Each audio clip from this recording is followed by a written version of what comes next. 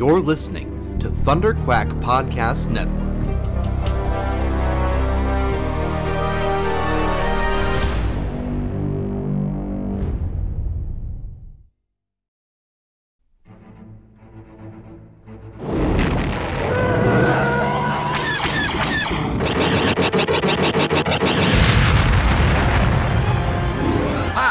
Got him!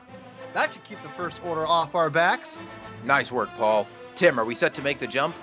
Yep, the engines are primed and coordinates for the rendezvous are set. All right, strap in and let's get this intel delivered to the Resistance. Punch it! You're listening to Star Wars, The Saga Continues. Your hosts, Kyle Avery, Tim Gerasi, and Paul Herman, are scouring the HoloNet for news and bringing you all of the latest updates on the future of the Star Wars universe. And the future is bright indeed, so we invite you to join us on this exciting journey as the saga continues.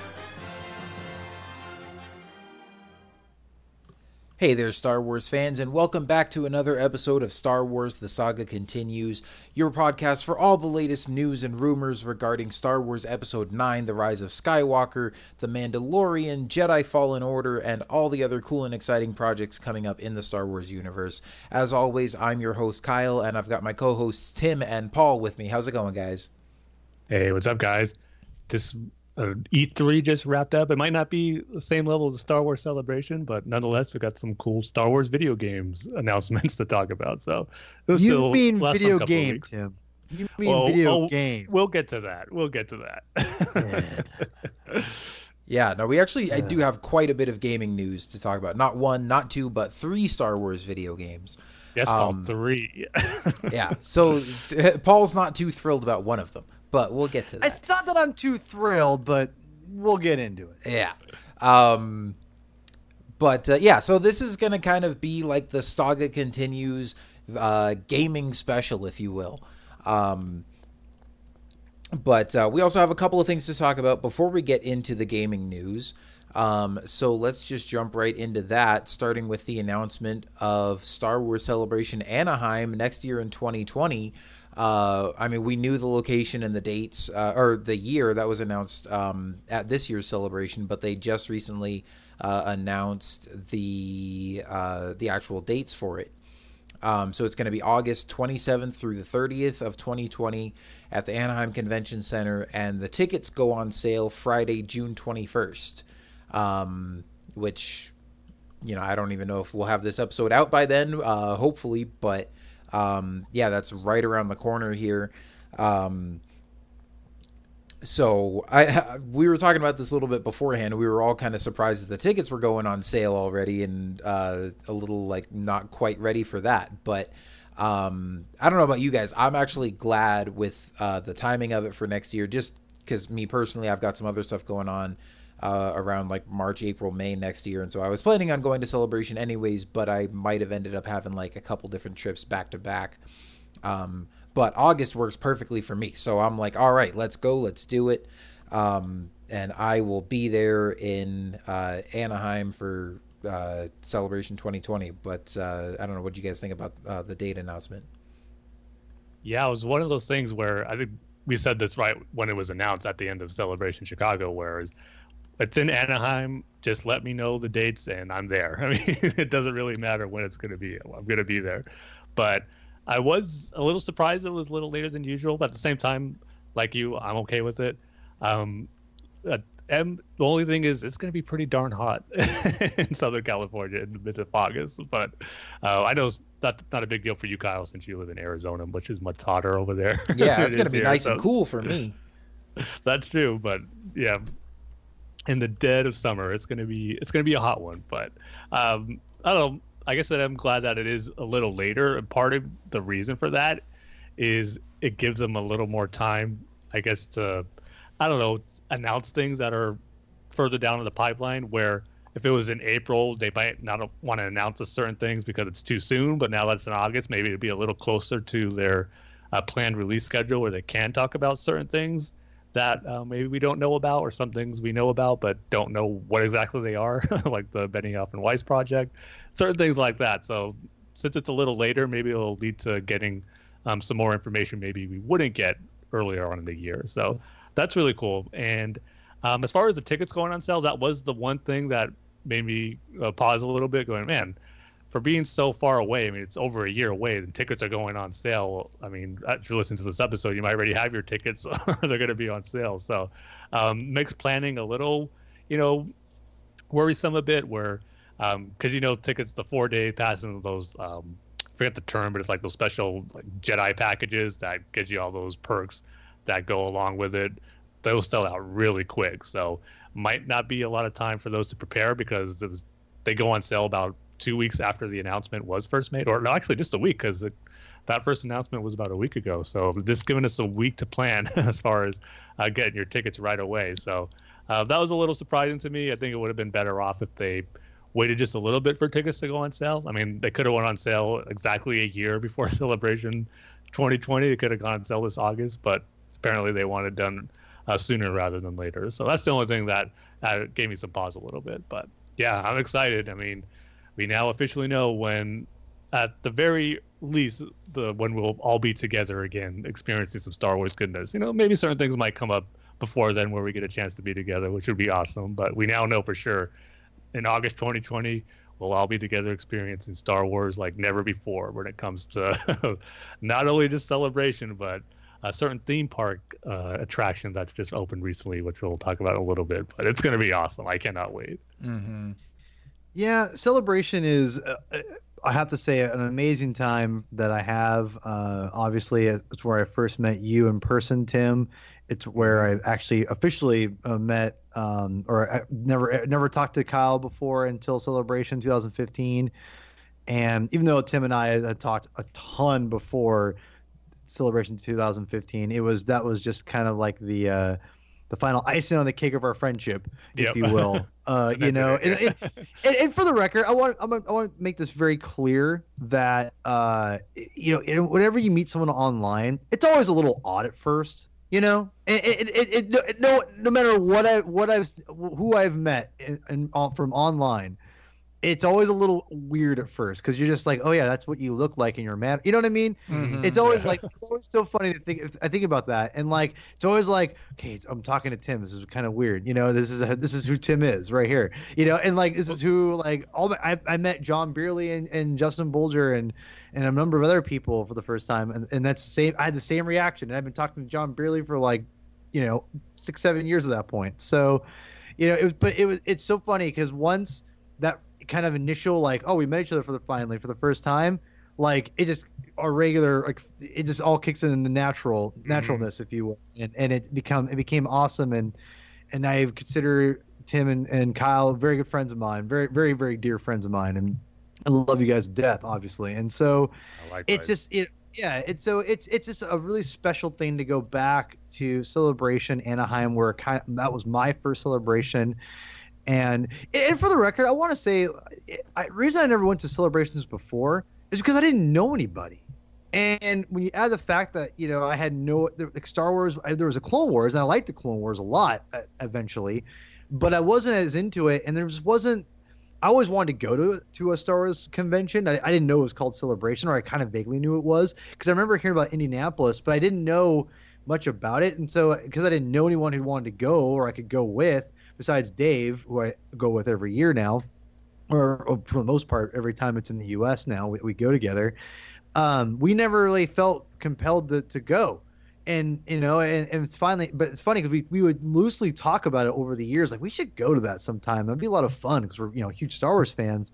And it wasn't until, 2015 in Anaheim that kind of opened my eyes to how much fun it is. And I'm not a convention person by any means. I don't like conventions. That's not my thing. But the Star Wars Celebration is so specific, and I had such a great time the last time back in Chicago, and it just only makes sense. And this celebration is going to be special because obviously you guys are going to be there. I'm very, like, I'm 90% sure I'm going to go. So a bunch of my other friends are going to go. So I mean, like, it's going to be a really cool, like, homecoming, kind of coming full circle. And obviously with Galaxy's Edge opening, it's going to be a little more insane, but it's something that I think we all want to do at some point together.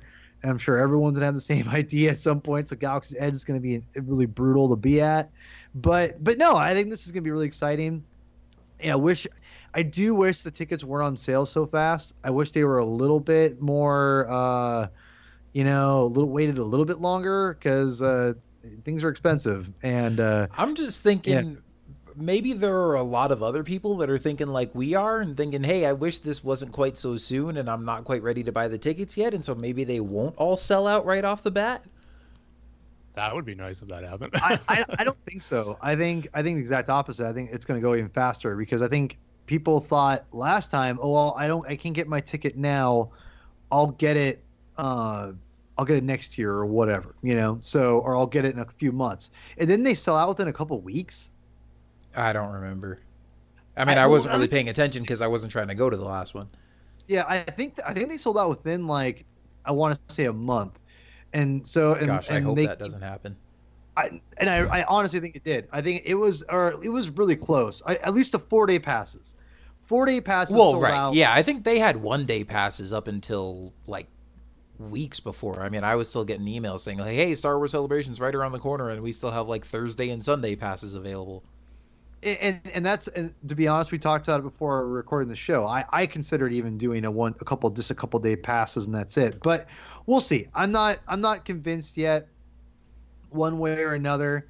I'm probably leaning on getting the 4-day pass, but I'm definitely considering because we talked about before.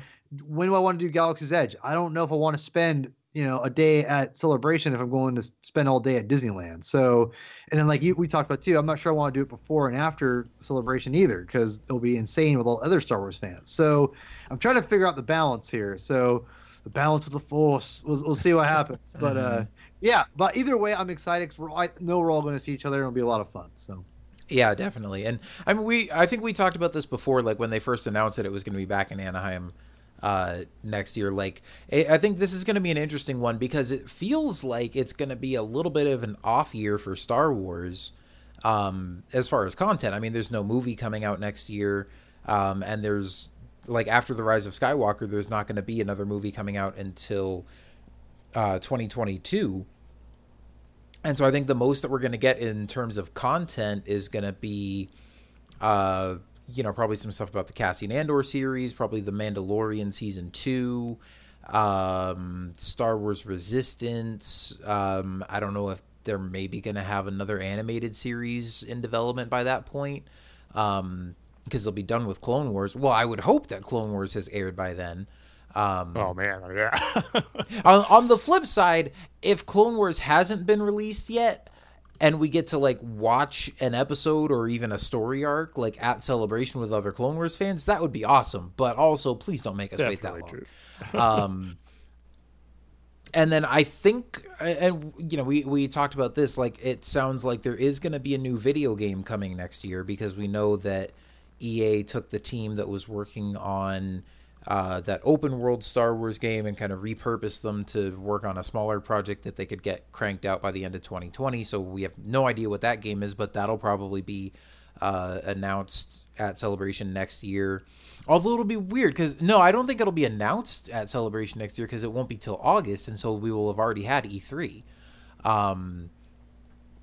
So if anything, heck, we'll maybe get a new trailer or maybe even get a hands-on demo or something like that.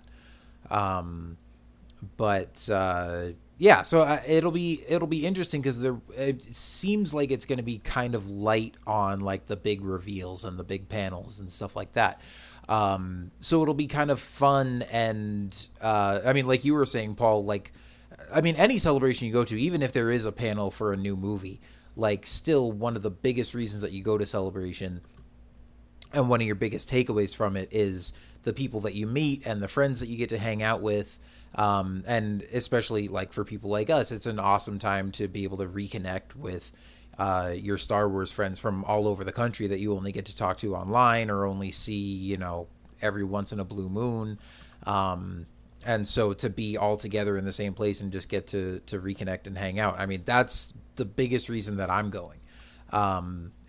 Even though it's in Anaheim, which is, relatively close for me, if I didn't know any of you guys and I was just a Star Wars fan looking to go and get some exclusive collectibles or get in on the big panels or something, I'm not even sure if I would go next year.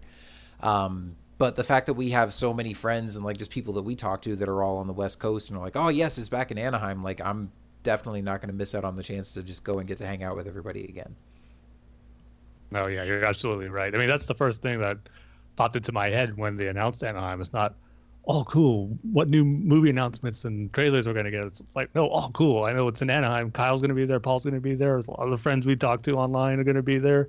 So, I mean, just interacting with other people who I follow on Twitter, even considering to going to Anaheim more so than if it was at a different location. So just that's the main thing, is just getting to not only be with you guys, but hopefully interact with some other people and friends that we know online that we haven't gotten a chance to meet in person. So you're absolutely right that's going to be, without a doubt, the main draw and highlight of Celebration Anaheim, regardless of what content they may or may not show. Yeah. Well, hopefully we're all able to go. Hopefully we have an awesome time, and hopefully somebody saves us some tickets.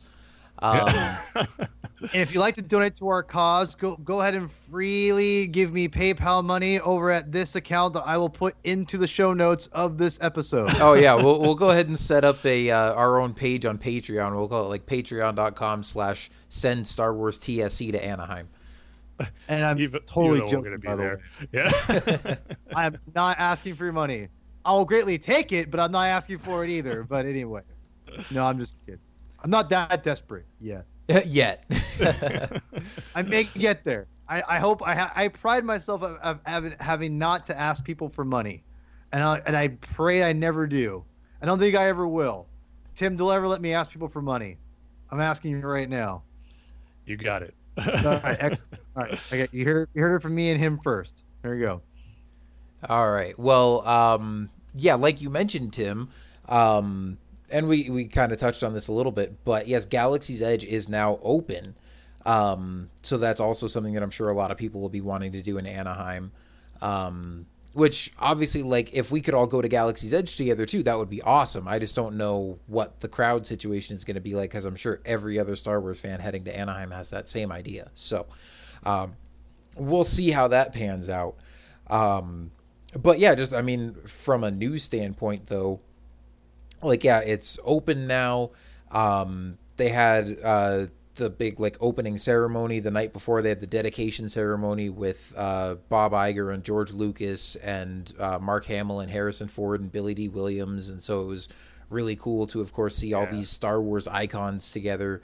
I wasn't expecting that, to be honest. I mean, I imagined a few of the original cast members to be there, but for, you know, pretty much all the big ones plus Lucas, yeah, that was pretty cool. And then hearing Harrison Ford's short but really cool tribute to Peter Mayhew as they were turning on the Falcon was awesome. So just a really cool, like, short celebration to kick off the opening ceremony for it. It was really cool to watch. Yeah, and then, I mean, since it's opened, I follow a lot of, you know, Star Wars YouTubers and just people on Twitter and stuff who've been able to go. And I've heard a lot of their impressions and watched some of their like recap videos and stuff, and it's just getting glowing positive reviews from everybody, from the food and the atmosphere and the cast members to the Millennium Falcon ride and the experiences of like building your own lightsaber and all that kind of stuff. It seems like they have really delivered on this promise of just building this immersive Star Wars land that makes you feel like you're part of a Star Wars story and part of the Star Wars universe. And so I absolutely cannot wait to check this out. I think the thing I was looking forward to the most going into it, like, probably was the Millennium Falcon ride. But now that I've heard some reports and stuff from people that have gone, I'm really excited to build my own lightsaber. Like, and it's like $200, which is a little more than it costs for, like, you know, if you were to buy like an Anakin Force FX lightsaber anyways. I think those are like $150.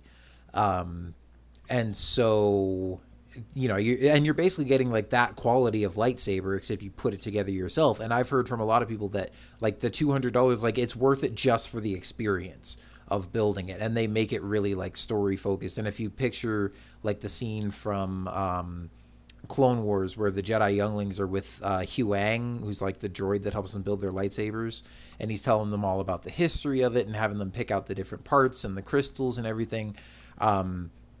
That it really, I mean, it's not like copying that scene and you're not in there with Huang, although that would have been awesome. Yeah, I love that.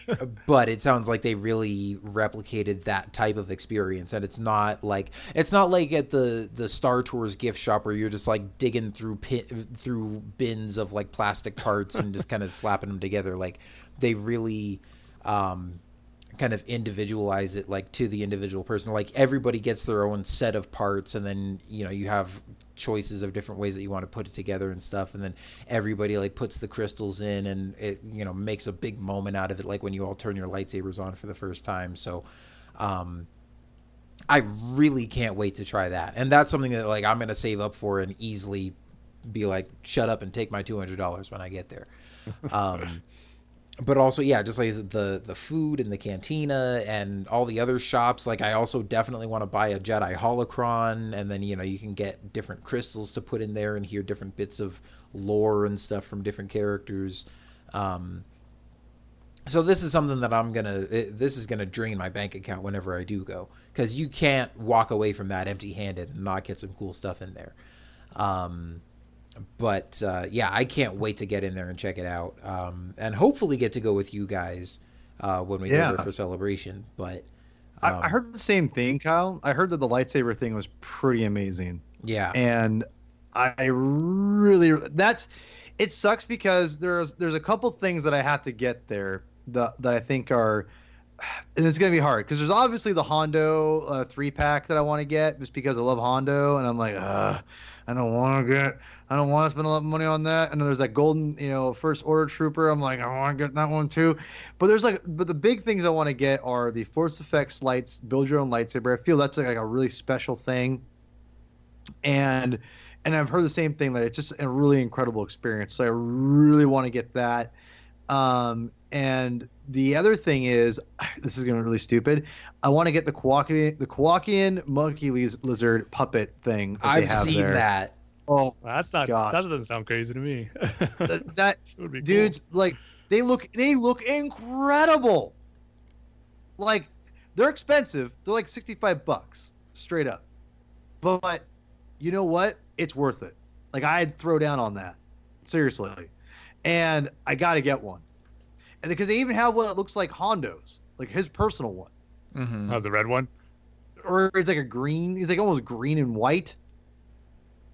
He's not red. Is he red? Is he red? Hondo's is red, yeah. Although I think he might have a couple different ones throughout the show. I think he does, because the one I like is the one he's like very tropical color. I almost call him like the Fruit Loops version. Yeah, I think I know which one you're talking about. Yeah, they all look great. I'd buy them all if I could, to be honest. I mean, let's be real. And they got puffer pigs, which, by the way, it's really cool that, like, even though, like, puffer pigs get a bad rap, like, I love that they make them, like, shut up. Did they serve puffer pig bacon at Galaxy's Edge, though? No. That sounds like something I would. Yeah, that sounds like something to be on the menu. But I'm really excited because that to me is what, like, this lightsaber and the Kowakian monkey lizard puppet thing that you can get, they look incredible. That's what I want to get. And because I went to Disneyland a couple of years ago. Tim, when we went. And don't get me wrong, I spent some money, but I didn't spend as much money as I thought I was originally. Does that make any sense? Like, no, I bought a few things. I bought the Tarkin, Black Series, mostly stuff I could have got anywhere. But I'm like, I was gonna say the Star Trader. I mean, it has some cool stuff, but not something where you might not find anywhere else too much. Mm-hmm. They have a few exclusives, but nothing that'll like blow you away. Where I have to get this. Right. So, but that's why I think with Galaxy's Edge, it's just gonna be that times 1,000. So I mean, I'll be spending $1,000 easy there. So I'm gonna honestly, I may even consider selling stuff at this point, just to like get money for this thing, just to gear up. So maybe that's what I'll do. If you want to buy some Blu-rays, hit me up. I would hit you up, except I need to save my money too. Yes, there you go. Well, anyway, there's so much stuff at this Galaxy's Edge thing. I mean, the rides are like whatever. I'm not a big rides guy. I just want to go for the atmosphere personally. Mm-hmm. Well, I mean, I am kind of a big rides guy too, but that's also why, like with the Millennium Falcon ride, and I've actually heard kind of some mixed things on that. Like, I mean, in general, everybody seems to like it and think it was good, but like maybe not everybody enjoyed it as much in terms of like that whole aspect of like everybody having their own different part to play and it being kind of interactive. Like I've heard some people say like they wish they could have just sat there and watched and enjoyed it. But I feel like for me personally, especially like as a gamer and somebody that, you know, I love flying starfighters and Battlefront and stuff, like I want to be at the controls. Like being the engineer maybe doesn't sound as fun, but if I could be either the pilot or the gunner, I'm going to have a blast in there. Yeah, let's call it, or let's tell it right now. When we all get to go, Kyle, you'll be the pilot. I want to be the gunner, so I'll take that. And Paul, if you want the one where you can just sit back and enjoy it, I guess yeah, whatever. That'll be me. That'll definitely be me. Like, oh, okay, you know, that's fine with me. That's fine with me. So I'm down with that. I can handle that. Yeah, that works for me. Yeah, I kind of heard the same thing about mixed reactions for Smuggler's Run, but I don't know.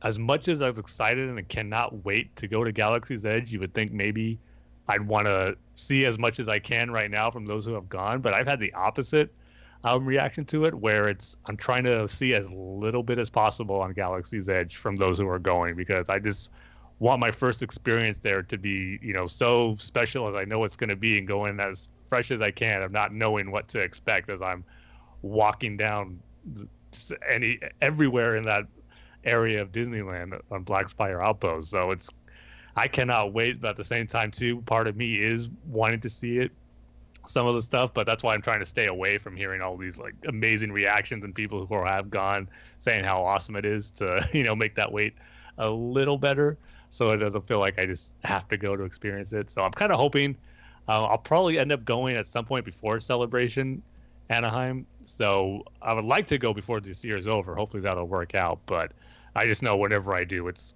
going to be such an amazing experience, and just know I'll feel the same way as all the other Star Wars fans who are just raving about it and just, you know, say it's everything they've hoped it was and everything it was built up to be. So it's going to be amazing, and I just can't wait to just experience all of it. I see. You can't wait till next August, I see. All right, I see I'm how sorry. Yeah, I mean, I can't exactly blame you for not waiting for us when it's basically in your backyard, so... That's another thing, too. It's literally like 20 minutes away. Yeah, see, if I lived that close, I probably would have been there opening weekend, let's be real. Yeah, I always said, and I've said, too, where I think it'd be best to get the full experience for the first time, because I forget exactly when they say it's going to open, but when the Rise of the Resistance ride opens is when I would like to go for the first time, just so I can experience everything as much as I can while I'm there. So yeah, that's true too, because everybody that's like even, you know, posting these reactions and stuff now and talking about how amazing it is hasn't even gotten the full experience yet. Yeah, and just I'm sure it's gonna, you know, make their expectations or just their enjoyment of it 10 times full when you get a whole nother attraction to go along with it. So yeah, but again, I forget exactly when that's supposed to open, but I think it's supposed to be before the year's over. So, yeah, I'm sure it's supposed to be by the end of this year. Yeah, that'll be good. In fact, you know what? Let me look that up real quick. I wonder, and that's another thing we were talking about too, where it seems like the reservation system has been working pretty well, because okay, can you tell me, Tim, how does this reservation thing work, and how long will it be in place? I mean, I hate to put you on the spot, but I was just wondering, how does this thing even work? Well, it's when you get, it's going to be over in the next couple of days. So I think it was up till the end of this week. Really? Yeah.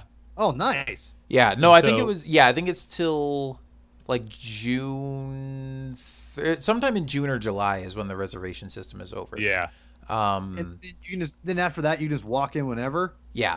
It does say it does say subject to capacity, which is good because like I want everybody to be able to experience it, but I also don't want to go in there and just be shoulder to shoulder with a mass of people. Yeah.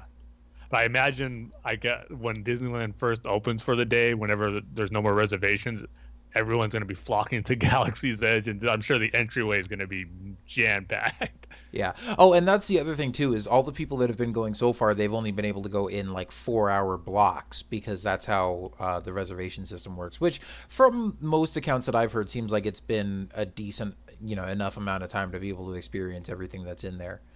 Yeah, it sounds like you should be able to, especially if it's, the crowd's controlled through the reservations, so you should be able to experience most of everything that you probably want to within that time if it's not super crowded because of those reservations. So it seems to be working out pretty good, because I'm not looking too much at Galaxy's Edge stuff, but from the stuff I've seen on Twitter, for those who have gone, haven't complained anything really about crowds being too much or waiting being too long. So it seems like the reservation system has worked. Yeah, definitely. Which makes me think, if once they do away with it and it's just first come first serve, whoever goes in there, if it proves to be way too crowded and just the response to it is just way overwhelming, where maybe they'll go back to the reservation system for a bit. I would be completely okay with that. I'll just go ahead and put in my reservation for a year from now. Well, yeah, for either for Celebration, or like I said, I was even thinking about going for my birthday the following year, which is in January. Like if we're not able to go for Celebration, or maybe just do both too. But yeah, and I've said that from the beginning. Like, I would rather have to wait longer and deal with a reservation system or whatever ahead of time, and then get there and have a smoother experience than try to fight through crowds and stuff. Yeah, it'll be so much more worth it and enjoyable, I'm sure. Yeah. But anyway, I was searching for stuff while we were talking, and I don't see an exact opening date for Rise of the Resistance except for just later in 2019. So I don't know. I guess as long as it still says 2019, that's a good thing. Yeah. And again, I wouldn't imagine it would take much longer than that. If anything, it should definitely be open by the time we get there for Celebration next year. Yeah. But anyway, so that's Galaxy's Edge. That's, definitely something to look forward to either for Celebration next year, or, if any of you guys are trying to go check it out as soon as possible or sometime in between now and then, like, definitely be sure to let us know your impressions of it. Well, maybe don't tell Tim, because he doesn't want to know. But I'm just glad to hear that it's been as successful as it is, and just hear so many positive things about it, and can't wait to go check it out. But anyway, let's get to the meat and potatoes of what we're talking about for this episode, which is video games.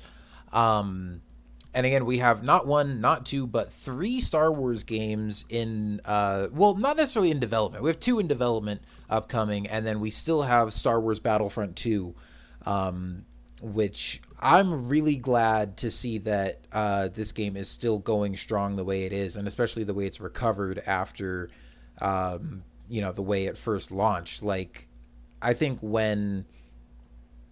just seeing the initial reaction to Battlefront 2 and just the controversy with the loot boxes and all that kind of stuff, I would have been very surprised if you had told me now, almost 2 years later, that the game would still be getting support and we'd still be getting new content, and that it seemed to have a pretty promising future. So I don't know how much longer they'll continue to support it and how much longer we can expect new stuff, but we've got some exciting stuff to talk about for that. So while we're on the subject, let's just dive into that, and then we'll get to the new games, the new one that was announced, and then obviously we know about Fallen Order, but there was a lot of new stuff about that. But we got a new community transmission from for Star Wars Battlefront 2 that I think was released like the day before EA Play started. So they didn't actually have like a presence at the show this year. Last year they were part of the EA Play presentation, and that's when they came out on stage and said, made the announcement that we were going into the Clone Wars for the first time. And that was when we found out that we were getting Obi-Wan and Anakin and Geonosis and all that good stuff. But this community transmission is titled, "Where Are Those Droidekas?" And for those of you who followed Battlefront 2 for a while, and honestly, like, if for those of you that don't care about video games, we won't be offended if you tune out at this point, because that's all we're going to be talking about for the rest of the episode. But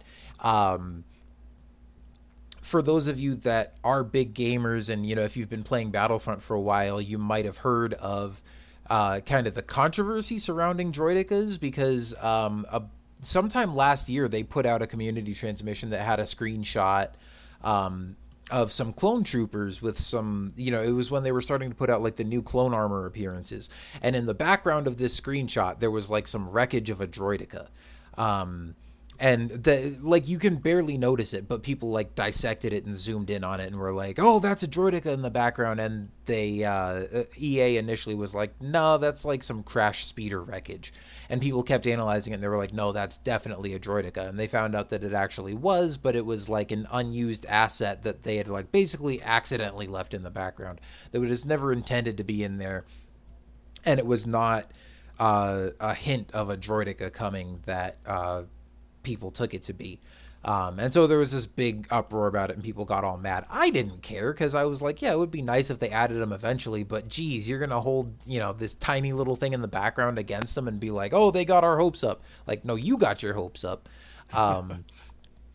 But anyway, it is cool that droidicas are at long last coming to the game. I am not looking forward to fighting them as the clones, because it sounds like they're going to be kind of overpowered, but we'll see how that goes. But it does sound like they're going to be a heck of a lot of fun to play as, and it'll be the whole 9 yards. They've got the rolling and the transforming and the shields and all that stuff that you'd expect droidicas to be able to do. And they posted a GIF in here just of the droidica like rolling and deploying out, and it looks awesome. And then to go along with that, the Republic is not getting a new reinforcement class like the droidica, but they are getting a new vehicle, and it's the Republic TX-130 Saber tank, which is not, I don't think we've seen in canon up to this point. It hasn't been like in the movies or the Clone Wars or anything, but this is the tank that you used to be able to drive around in the original Battlefront games, and it was always one of my favorite vehicles in those games. So I'm really looking forward to being able to play with this thing again. That's always been really fun. Yeah, that took me back. I totally forgot about that vehicle, but when I saw it, I was like, oh yeah, that's right. That was really fun. And did you play the Clone Wars game that came out like around 2002 for the GameCube and Xbox and PS2? No, I never played that game, but I know it was made by the same studio that made, I think it was made by Pandemic Studios, who then made Battlefront. And I think that game was the first appearance of these tanks. Yeah, because that's what I was going with, because that was a heavy vehicle-based game. Even though you were able to play some as a Jedi just as themselves out of the vehicles, but the crux of that game was controlling these different vehicles, and one of them was that tank, and that was a fun game too. But I'm sure it's gonna be even more so, more fun, I should say, driving this tank in a battlefront in these big, massive battles. So it's definitely cool that they're adding it. Yeah, and it's gonna be nice because now the Republic will have a ground vehicle that can kind of counter like this Separatist AAT tank. So hopefully, at least on the bigger maps, I mean, this will kind of offset the Separatists having droidicas rolling around and just mowing people down. On the smaller maps where you're like closed in hallways and stuff and don't have vehicles, again, I'm a little worried about the droidicas just slaughtering everybody. But they did say that a good way to take them out is with ion weapons, so I'll probably just use those a lot more than I currently do. And those who are playing as the hero characters know who you should target when you're facing off droidicas in the match. You should go directly for them to take them out. Yeah, exactly. Make it a lot easier. They did say you'll be able to still damage the droidicas through their shields with a lightsaber, but they won't be, like, if you force push them, for instance, like, they'll take damage and it'll kind of stagger them, but they won't go flying like everybody else. Mm-hmm. So they're definitely going to be tough to deal with, but it'll be fun to see them in there, and I think they'll be fun to play as for sure. And if Clone Wars has taught us anything, there's a lot of cool ways you could take out droidicas. That's true. Lightsabers, grenades, thermal detonators. Oh, yeah, the grenades. I'm never gonna get this backflip on this grenade. Here, just do it like this. Oh my gosh, that's working. Thank you, Lux. Whatever your name is. I actually like those episodes, but that was a little heavy-handed. Must not getting it. Thank you, Lux. So great. So So sweet on you're you. totally right, because I watched those episodes recently, and that was like, okay. It's not it's not Clone Wars at its finest. I Yeah. still like the episodes because I love Onderon. Yeah, Oh, the my battle Lord. for Onderon is awesome. Oh, for sure. The And great gosh, you know what? episodes is Having droidicas in here is gonna make me wish that we could like play as Rex and just like slide up behind one and just roll a droid popper under its shield. Yeah. Yeah, so I have to say I played Battlefront 2 on the reg, and I love all the things they've done. I think they've really salvaged the game. Oh, yeah. I think there's people are playing it like crazy. I think, and it's ironic that they finally listen to the fans, and when they finally listen to the fans, like people actually play it. They're not just saying that they want this and they're not going to play it. Like the Clone Wars has single-handedly saved Battlefront 2 and probably a lot of people's jobs. Make that argument, yeah.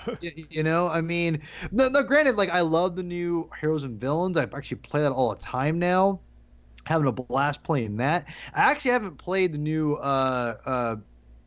Camino mode for Capital Oh, Supremacy. the Capital Supremacy, dude, that one Yeah. is so much fun. I want to, but like I said, it's really hard with my internet connection. It isn't like I could do big maps, but it just kind of gets a little janky at times. Oh yeah. And I'm not super into that. But like I said, I still play Extraction like crazy. I keep begging people for Extraction maps, and probably never going to get them. But to be honest, I'm really happy with what we're getting. I'm eventually, probably when we all three of us can get on, we'll go on a Capital Supremacy map, and I'll try to get on that with you guys at some point. But yeah, I think it's been great, and it sounds like we're going to get more content. We're getting Felucia, obviously. We're going to get a bunch of, I mean, there's lots of cool stuff. So I'm really happy with what we're getting, to be honest. Mm-hmm. Yeah, so the in this community transmission, it's kind of broken up into like 3 segments. So they talk about, like, a lot of it, obviously, in the stuff they go into the most detail on is the stuff that's coming at the end of this month. I think the update comes out June 26th. So we get the droidicas, we get the Republic tanks. We're also getting the General Skywalker skin. So Anakin will have his Clone Wars appearance to go along with Obi-Wan's. And I'm really looking forward to that. It's already really fun, like, when you're playing... Like, I play as Anakin a lot, as Heroes and Villains. And anytime that, like, whether it's somebody that I know that I'm playing with, or whether it's just, like, a random person that'll come up beside me as Obi-Wan, and we, kind of stick together and go, fighting the villains together, it's just so cool. Like, even though you're Anakin and Obi-Wan and you're fighting against, Kylo Ren and Boba Fett, it's still... kind of like just hearing the banter back and forth between the two of them, like it feels like the good old days of Clone Wars of Anakin and Obi-Wan, like on the battlefield together. So seeing them both in their Clone Wars appearances is just going to be really cool for that. We're also getting a couple of Clone Trooper a couple more Clone Trooper appearances that I was not expecting to get, but was really hoping for, and I'm actually really glad they're adding these. And they're the so we already have the 212th Battalion in the game, which is Obi-Wan's guys, and then the 41st Legion, which is the green troopers that are under Commander Gree, and they're on Kashyyyk with Yoda in Episode 3. But we just have like the default appearances where it's like the white clone armor with like either the orange stripes or the green stripes. And obviously in the Clone Wars on Geonosis, you see like in Landing on Point Rain, the 212th, they're in like their special like desert camo gear, and they've got those ARF trooper helmets, which kind of look like scout trooper helmets, but they're like pointed in the back. And I think they look a little bit different in the front too, but you can tell that it's like a precursor to the scout trooper. But then, like I said, they've got like their whole armor is kind of like dark brown, and it's like desert camo. So we're getting that appearance, and then we're also getting the scout trooper. I think they're calling this like the recon division, or it's the 41st Scout Battalion and the 212th Recon Division. So we're getting the that 212th Battalion from Geonosis, and then the 41st Battalion from basically the way they look in Revenge of the Sith, where they've got like the green camo armor, and again those helmets that look a lot like the scout trooper helmets from the Empire. And I always thought, I'm like, man, if I'm going to be playing, with this green camo on Kashyyyk, like I want those scout trooper helmets too. And so we're finally getting that. And so that's everything we're getting on the 26th of this month. And then they said, looking a little further ahead, one thing that people have been requesting a lot is new ways to play offline for people that aren't as much into like the online play. And so they said, I think later in the summer, like in August, they're going to be giving more details about like a new PvE mode that they're working on, which is, playing against the AI and stuff like that. And I think that's going to also involve implementing some of the things that they've done in Capital Supremacy. So I'm guessing we'll probably get some new offline mode that you can play against the AI and stuff that'll involve capturing command posts. And maybe won't be entirely like Capital Supremacy. I think it would just be really cool if they did something where it was just like the original Battlefront games, where they maybe take out the phase from Capital Supremacy where you go up and disable the capital ships and just leave it to where like you're running around on the map and trying to take over command posts, just like classic Battlefront.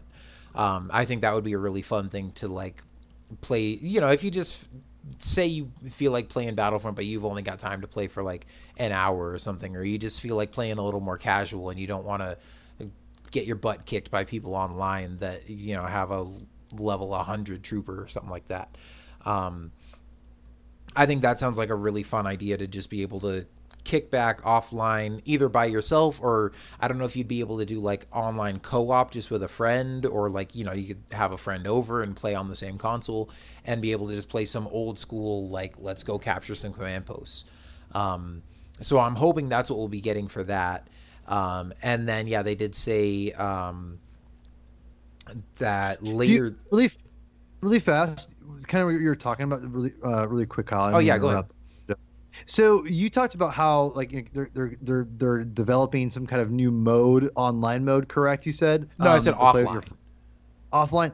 So when I hear offline mode, the one thing that I wish that we could do online with our friends, and remember years ago, Tim and I, you and Tim, or me and Tim, I can't talk.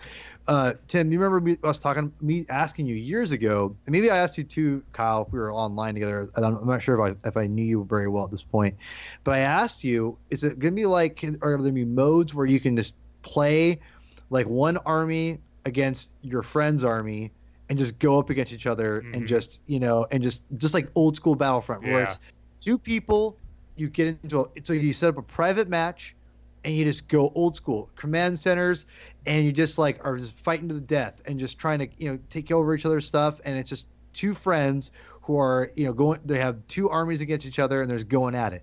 That's what I want, is those old school days of just.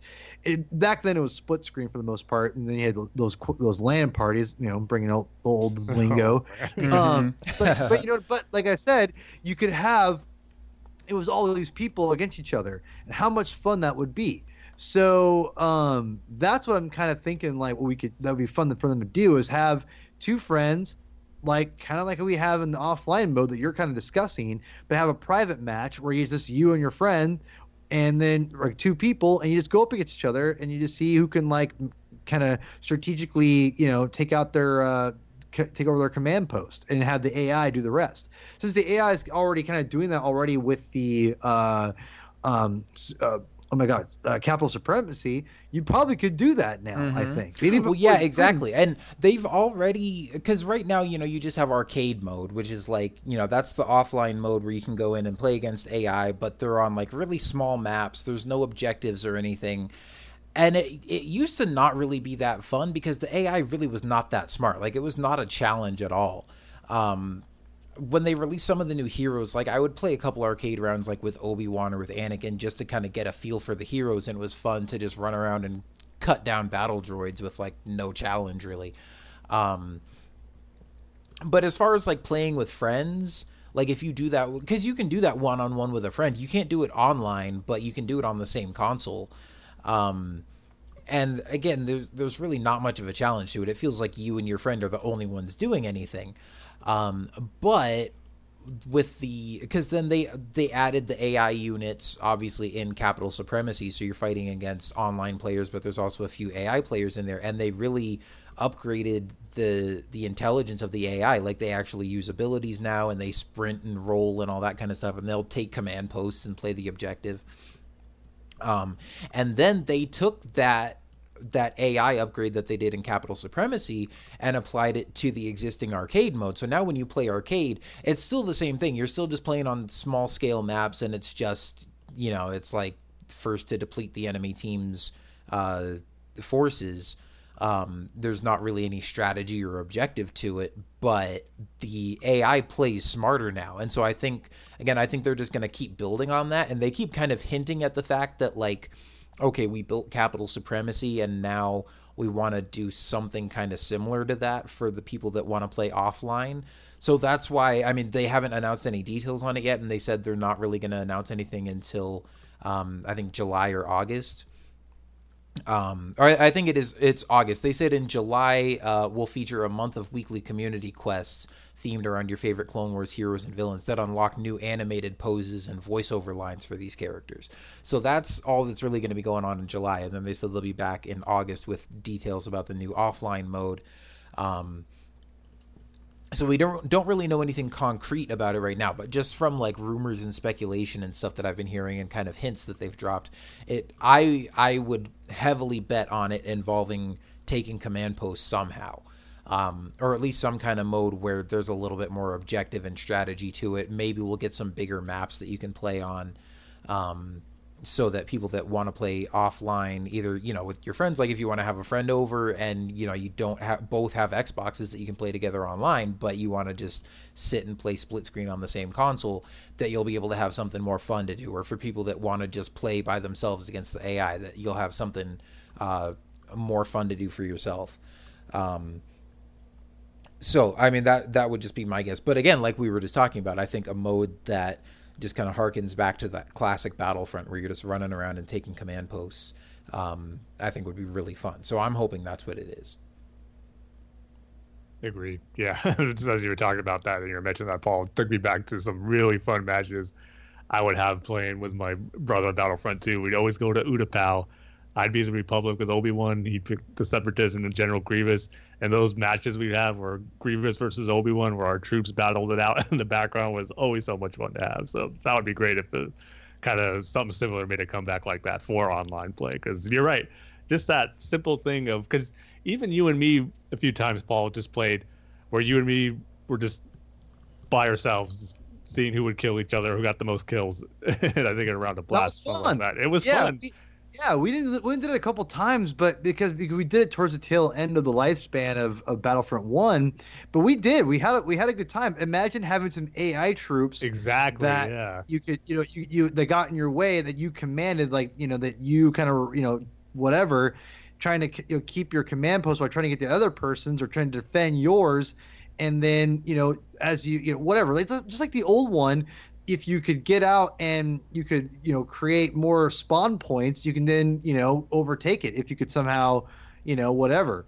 So I like that idea a lot. So I hope they do something like that. They're probably not listening to us, but just in case they are, that'd be cool. Yeah, well, like I said, I have a feeling they may already be working on something like that, and they know that it's something that a lot of people want.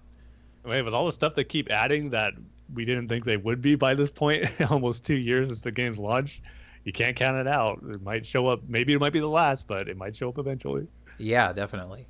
Well, it won't be the last, because then they also confirmed that later this year we're getting a new multiplayer map, and it's going to be set on Felucia. And we've got just a concept art image to go along with it, showing some clone troopers on Felucia. And I mean, Felucia's always been one of those planets that's just like a really cool visual landscape, and so I think that's going to be really fun to play on. I'm really interested to see how they build it out, because they made the point that, like, for all the maps that we have in Capital Supremacy right now, they're all basically they were all maps that were built for Galactic Assault that they then kind of retooled for Capital Supremacy. I guess with the exception of Geonosis, because the Geonosis Capital Supremacy map is completely different from the Geonosis Galactic Assault map. And that was the first one we got. But then, Kamino and Naboo and Kashyyyk, they just took the... that's the other thing that we're getting in the June 26th update, is the Naboo Capital Supremacy map as well. I forgot we hadn't gotten that one yet. But all of those maps, they just took the Walker Assault map and then kind of retooled it and closed off some areas and made some changes to it. Obviously put the command posts in there and made it work for Capital Supremacy. But Felucia is going to be the first planet where they build out the map with Capital Supremacy in mind first. And then I don't know if they'll eventually add other modes to it, but they've said that for now they're just focusing on Capital Supremacy on there. So it should be interesting to see how that one plays out. I'm really hoping that we get a nighttime variant of that map, because they already have that on some of the other maps, like on I know, like on Tatooine and on Theed, and some of the others like Endor. You know, whenever you play the map, it'll just kind of randomly change between the time of day. Sometimes you play and it's daytime, sometimes it's like overcast, or it's dusk, or, you know, evening, and then other times it's like, you know, middle of the night. And if you remember in the Clone Wars TV series on the episode I think was Padawan Lost, from the end of season 3, when Anakin and Ahsoka and Plo Koon are like fighting on Felucia, and that's when Ahsoka gets captured by the Trandoshans. But the visuals of Felucia at nighttime, it's got like those bioluminescent plants from like Avatar, where, you know, it's just this weird alien jungle that's just lit up beautiful colors at nighttime. I'm like, man, I need to be able to play on that if we're doing Felucia. Like, that would be a huge missed opportunity to not have that in there. Man, I cannot wait to see this level in motion. I mean, I'm going to go out on a limb and just say this might be the most beautiful looking map in Star Wars Battlefront 2 once it comes out. That's saying something, because there's a lot of beautiful maps in Battlefront 2. But this one, just with how the environment looks, just how exotic the planet of Felucia is, man, I just cannot wait to see it look as amazing as I know it's going to be in Battlefront 2. So it's going to be fun just to look at, but I do hope that eventually other modes get on there, besides just Capital Supremacy, because I think that map just has so much to offer. And if I could just wish for one other thing, if they could take another cue from the original Battlefront 2, let's put some accolades in there that just come out so you could fight, because those were awesome when those popped out as you were just roaming around the Felucia jungles in Battlefront 2 for the original Xbox and PlayStation 2. I just love seeing those accolades come out. So if we can get a little bit, even if you don't necessarily fight him, maybe just see him in the background or something would be cool to see, just to give that little throwback. But man, it's going to be amazing. I just cannot wait to see it in action. And unfortunately, I know I don't play as much as you guys, but usually whenever they put out a new map for a new planet is when I get on. So probably once Felucia comes out, hopefully maybe before then, but for sure, definitely once Felucia hits, I'll be on there just to bask in the beauty of what that environment of Felucia is going to be. I cannot wait to see how it looks. Maybe I'll get my extraction map on Felucia. There you go.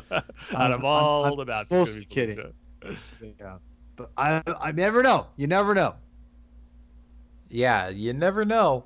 And you know, it's one of those things where, like, obviously they can't please everybody, right? Like, there's people like Paul that love Extraction and want to see more maps for that. There's people like me that love playing Starfighter Assault, and I'm still waiting to get my Battle of Coruscant space map and my Anakin Jedi Starfighter hero ship. But it seems like, at least for right now, their main focus is on Capital Supremacy. You know, that was the big new game mode that they spent so much time developing, and it seems to have been pretty successful, and people seem to like it, so they want to keep adding new maps for that. And that's kind of like the main thing they're leaning on right now, and then also doing stuff for the people that want to play offline. So hopefully it keeps being successful. Again, like I said, I don't know how long they're going to keep developing new content for this. But it seems like, you know, if we're lucky, maybe at least until the end of the year. But you would think, like, if it's still going by the end of the year, then we'll probably get some episode 9 content.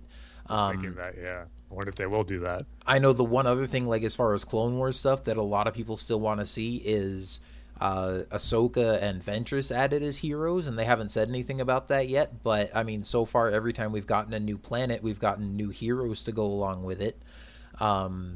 So maybe, you know, that's something that could go along with Felucia, continuing on with the Clone Wars theme. So yeah, like I said, I mean, honestly, at this point, like, I'm satisfied with the amount of content that we've gotten. I think when the game, you know, at launch, like, when things were kind of falling apart and it was seeming like, you know, it was not going to do that well, you know, if you had told me that, hey, they were going to fix everything that was wrong with it and turn it back into, you know, a great game that it should have been from the outset, and then we'd eventually get Obi-Wan and Anakin and Grievous and Dooku and Geonosis and this new map that went back to having, or this new game mode that went back to having command posts and stuff like the old school Battlefront. I would have been pretty happy with that. And so now to be getting even more Clone Wars maps and more units and vehicles and all this kind of stuff is just, I'll take whatever I can get at this point. But I hope that people keep playing it and it continues to keep being successful, and we'll see how far it goes. Yeah, pretty much anything we get now is just a bonus. Or it's like, we don't have to have this stuff, but we'll gladly take it. And it's awesome that they're still providing new content for the game. So yeah, especially anything past Felucia. Like if we get another new planet after that, or another new game mode, or more new heroes, or anything like that, that's just gonna be, like you said, I'll take whatever we can get at that point. But let's move on from Battlefront and talk about the new games that are not out yet. And I think we'll talk about the surprise one first, because this is the one that we'll probably spend the lesser amount of time talking about. But obviously we went into EA Play and E3 with high expectations for Star Wars Jedi Fallen Order, and expecting to hear a lot of new stuff about that. And then they surprised us with the reveal of Lego Star Wars The Skywalker Saga, which is going to be a completely new Lego game. It's not just going to be like, because there was Lego Star Wars, which was the prequel trilogy, and then Lego Star Wars 2 was the original trilogy. And then there was Lego Star Wars The Complete Saga, which was basically just both of those two smashed into one game with like a few more characters and a few bonus levels and stuff like that added on. Which back in the day I was fine with. Like The Complete Saga, yeah. I loved that game. Even though I had played all the way through both of the previous games. Like I think I might have even completed Lego Star Wars The Complete Saga. I think I might have gotten 100% on that, of like all the collectibles and everything. If not, I got pretty dang close. But this game is not going to be that. It's not going to be just a sort of a collection of all the Lego Star Wars games that have come before. It's going to be a completely new game built from the ground up using new technology and everything. And going to tell the story of all 9 Star Wars films in the Skywalker Saga in Lego form. Which is going to be really cool. And I was not expecting to get this at all. The last Lego Star Wars game we got was The Force Awakens, and then we didn't hear anything about, there was no Lego game for The Last Jedi, and so far we hadn't heard anything about one for Episode 9, so I thought maybe they were just kind of done with it. But now that I know this is coming out, I'm definitely looking forward to it. I know 2 out of the 3 of us are. And man, Lego Star Wars just takes me back to, I guess I can't really say my childhood, because it came out, the first one came out the same year as Revenge of the Sith, and I was like 14. But my sister and I had a lot of fun playing those together back in the day. I talked to her after they announced this, and I said, this better have online co-op, because I'm going to get it regardless, but if I just have to play through it myself, I'll probably just play all the way through all the stories and then go back to playing Battlefront. But if the 2 of us can play together through the online co-op on Xbox Live, or heck, I can even play with you, Tim, too. Yeah, definitely. Those games are so much more fun to play with friends and somebody that you can just, for one thing, there's a lot of fun co-op play in there, but also just having somebody that loves Star Wars as much as you do, that you can laugh together about all the little jokes and references and the humorous ways that they play out the stories and the cutscenes and stuff. Those games are just really great to play with friends or with family, or especially like if you have kids, I'm sure they're great to play with kids too. So I'm looking forward to this. I can't wait to see what they do with it. Yeah, this was definitely a nice surprise to get at E3. And for the longest time, I've been wanting a video game series, or just a video game that covered the entire Skywalker saga. And this was like dating back to just episodes 1 through 6. So, this is the Lego Star Wars The Complete Saga back then was the closest I got, and now they're continuing that tradition with doing all of the Skywalker Saga with episodes 1 through 9. And like you said, I was surprised to learn that it is pretty much a brand new game built from the ground up, and it's not going to just be a rehash of the previous games we got. And even the gameplay mechanics are going to be different. Some of the previews and hands-on demos I've read saying how it is a completely different Lego game. Even the camera perspective is different, where it's not so zoomed out. They said it's more you're more behind the actual character that you are. It's zoomed in. Yeah, more it's so going to than play any almost other one. like a Lego third-person action game. Yeah, and there's adding more abilities, or I guess combo moves, where it's not just one button that you always mash. There's like a light attack, a heavy attack, and it's going to be a force powered button. So just all the little stuff has me excited about it too. And then just seeing the trailer, the graphics on it look really, really good. I mean, you might think like, how much better can a Lego game get over the years? But this is as good as it gets. And if you do some comparison videos from even Lego Star Wars The Force Awakens and definitely the earlier games, you'll see a big jump as far as how good the graphics are. So it looks really good. The gameplay mechanics sound great. The fact that it's covering all 9 movies is really cool. And I just can't wait to get my hands on it and play it.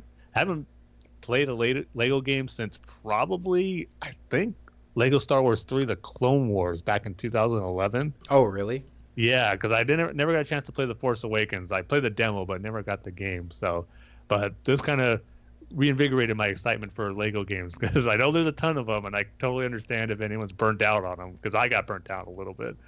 But this is going to get me back into it. I think it looks really, really cool. And the fact that it's encompassing the entire saga is going to be really fun. So, yeah, I'm definitely looking forward to it. And it's coming out in 2020, not this year. So I guess they had to have enough time to get that episode 9 content in there, because I read one of the previews where the developers, I mean, you could be exaggerating here, but it might be true, where they're holding off, or they haven't started on episode 9 content yet because they were kind of out of the loop still as far as the story and how the movie's going to play out. So that's probably a big factor to why it's not coming out until 2020.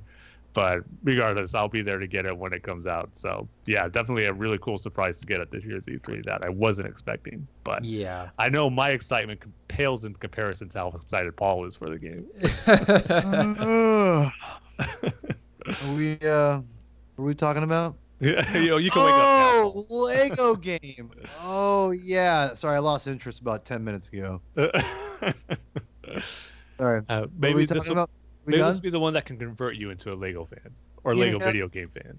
And I don't mean to be that deprecating to Lego and everyone who loves the Lego games. I understand they have a very, very passionate following. People love them, and for good reason. They're fun little games, and you know, that's cool and all. But for some reason, I just cannot get behind Lego games. I've tried the Marvel superheroes game. They're cute.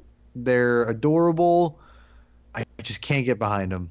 Just don't care. Don't care about the Freemaker adventures. Don't care about the games of, you know, and all that stuff. I watched a little bit of the Lego prequel, or what was it? The ones where 3PO is telling like what the saga. Yeah, The saga I stories. forget those I were watched- called. But... I forgot what they're called too. But either way, they were fun. They were fine. They weren't nothing like special. They're like, I thought they were kind of cute at first, and I lost interest pretty fast, you know. So it's whatever. Like I'm not gonna play it. I have no interest in playing it.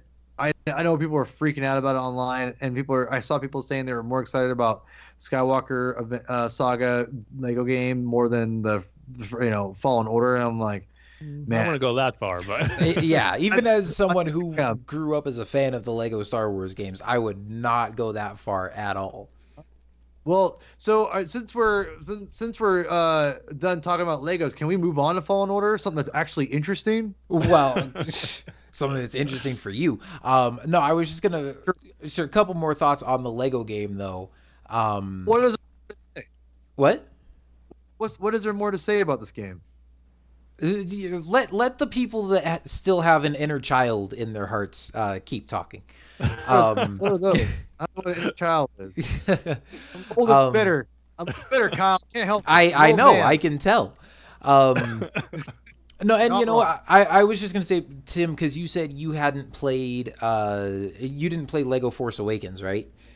yeah, just a demo. Yeah, so I played that one, and I will say the only thing that I'm a little hesitant about, because like Lego Force Awakens was awesome. I liked playing that one, but I played all the way through the story and then played like a little bit more after. Obviously with the Lego games, like you play through the story campaign, but then like half the fun of the game is going back and unlocking everything, and you go back and you all the replay boats, it with all the different characters, and there's just tons of stuff to do that you can't do through the first time.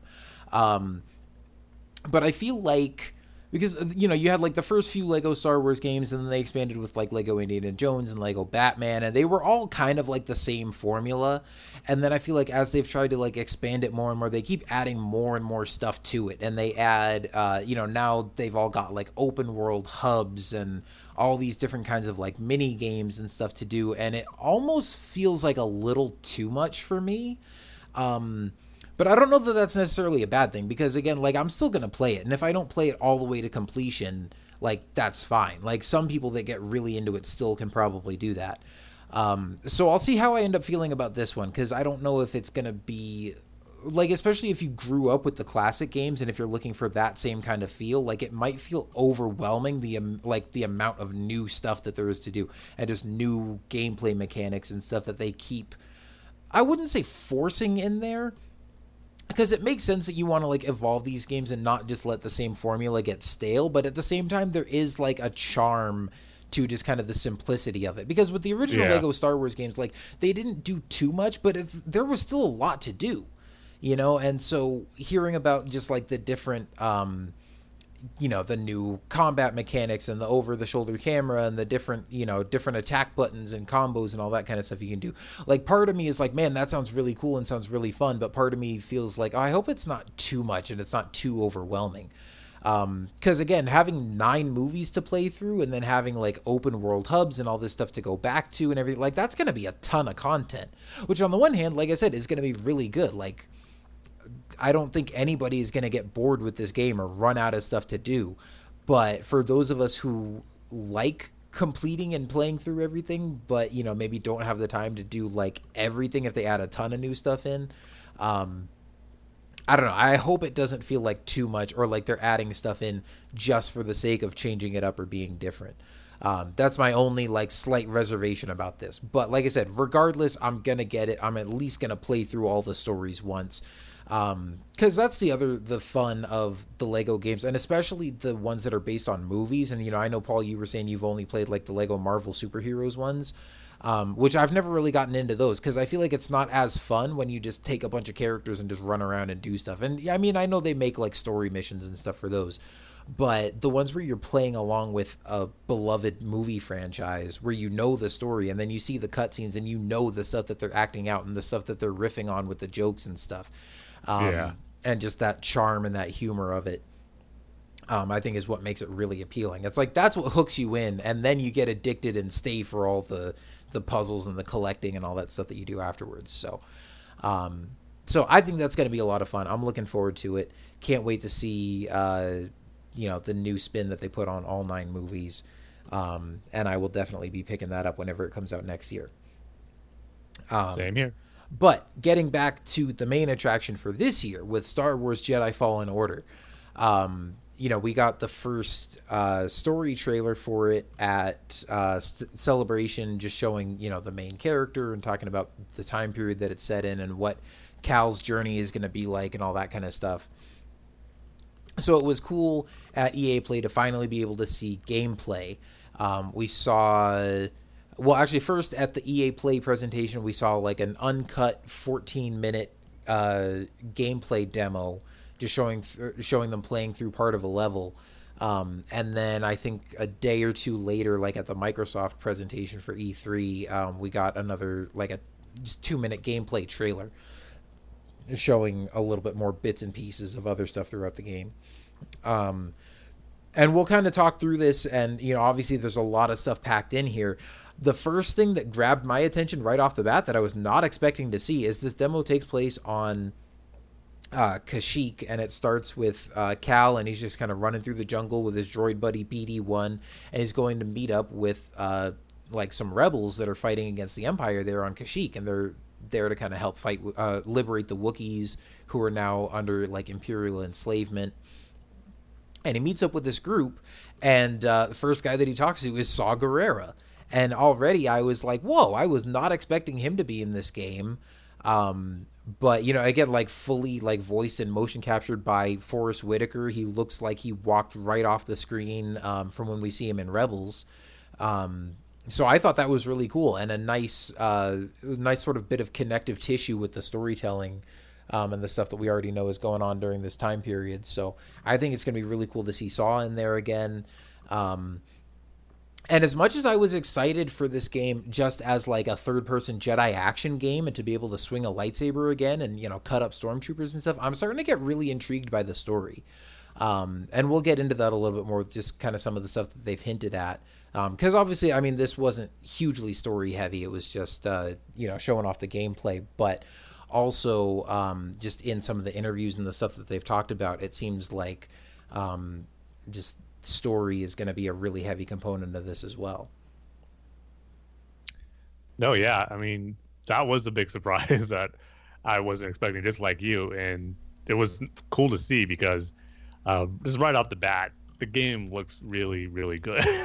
I mean, the environments of Kashyyyk looked amazing. And then just the character models for Saw Gerrera, he's, like you said, looks like he just hopped right off the screen from Rogue One and Rebels. So everything about the game is looking good. But of course, this was being built as a first look at the gameplay for Fallen Order. And I gotta say, it was something where, and I wasn't expecting it to anyway, but it wasn't something where it just blew me away thinking, oh man, this is, you know, gonna revolutionize Star Wars game. It's gonna be a Star Wars game like we've never played before. Because I don't think that's gonna be the case. It does have, you know, some similarities to The Force Unleashed, which, you know, you can't help but have.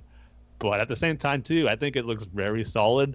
Combat with the lightsaber looks really smooth. And just even the one-on-one battles, like, yeah, with the Purge Troopers, those look, like, really fun. Again, going back to how amazing it looks. It looks amazing, those trooper armor, which you know that I love. It just looked really cool seeing them in action going up against Cal. So the game looks good. It looks like it's going to play smoothly. The combat looks fun. And the Force abilities look like it's going to be tons of fun. And I'm really glad that it's, you know, they're not going the extreme route that Starkiller did with some of his Force abilities in The Force Unleashed. But these just look like really cool, you know, reasonable Force powers that Jedi Padawan would have, a Jedi who's not fully trained. So all that looks really cool. And I'm sure the one that everyone thought was the coolest move that they saw in the demo was where you can do slow motion. And you would think, you know, that's just something where you can do slow motion to move around some, you know, pillars or, you know, environments that you have to quickly get across somewhere. But when you're using it in your attacks and when you're fighting stormtroopers, it can come in handy there too, because there was a really cool moment where he uses a slow motion as a trooper is firing his blaster at him. He slows down time, pulls the stormtrooper with the Force, and just casually moves him in front of the blaster or the blast that he just fired, but is now moving so slowly and then gets hit by that. I just thought it was a really cool, unique way to use your Force abilities and take down an enemy without using your lightsaber. So, but there's tons of cool lightsaber finishing moves that were showed off in that demo as well. So just from the gameplay aspect, it's something, you know, didn't necessarily blow me away, but it still looks very solid. And I think it's going to make for a very fun game when it's all said and done. Yeah. So sorry, my mic was muted. This game is getting, it's funny because I think if this game would have came out a couple years ago, I think this game would be a huge hype around it. Or there would be a huge hype around it, excuse me, my English. And the reason why I think it would be bigger than it was now is I think Star Wars, I don't want to say oversaturation. That's not, I don't think that's it. That could play a small part in this, but I feel this game hasn't got the traction, excuse me, that you would think it would, because a lot of different things going against it. And I think part of it is the fact that this game, people wanted this game years ago, and they're just kind of now getting it. And I think people are just kind of like, okay, we asked for this, we're getting it, and it looks like an updated version of Force Unleashed. And I think that given the time that the developers had, like, EA responded to what the fans wanted, because obviously the Visceral game had its own controversy going on and everything, and they needed something out that was going to please the fans. And I think that I'm assuming the Visceral game was supposed to be out this time, instead of this game, correct? Supposed to be out last year, yeah. Yeah, it was supposed to be out like 2018. So think about this. I think EA has been so behind on everything. I mean, even look at Battlefront 2, for instance. This is a game that, again, I'm not a gamer. I am relatively new to gaming because of getting my Xbox One and and getting the Star Wars games and playing with you guys and whatnot and talking. You guys are bigger gamers than I am, but just judging from the reactions that I see online from other gamers and other hardcore Star Wars fans and everything that I'm seeing, it appears to me this game isn't getting the popularity or the talk about, the hype, if you will, whatever words you want to choose, because I feel it's almost too little too late for this game. And that's sad, because I think this game looks like a lot of fun. Again, I think if this game comes out 2 years ago, this game is just, people are just raving about this game. They can't wait for this game. And it's a sad because I feel that it's working against a number of different things. I think fans are bitter that the Visceral game didn't get made. I think they're bitter that it took so long to get made. I think they're also not being realistic. They, being the fan base that are disappointed with this, aren't being realistic with the fact that what do you expect in a short amount of time that Respawn only had? They gave them a short amount of time to give us a game. Well, and not necessarily. They've been working on this for a long time. I think the same. Oh gosh, I want to say it was like E3 of 2016. When they didn't have a new Star Wars game coming out that year, they put out like a video just talking about kind of the future of Star Wars games, and I think that was maybe the first like announcement of Battlefront 2. And they talked about they were working on that, but they also said that the team at Respawn was working on a game, and that was when they showed that shot of like the guys in mocap suits like fighting with lightsabers, and obviously that was just like an early conceptual thing. But I mean, they've been working on this for a long time, it sounds like. But to address some of your points, Paul, I think I would disagree slightly, because I do think, at least from my perspective, from all the channels that I follow and stuff, I think this has been getting a lot of media attention.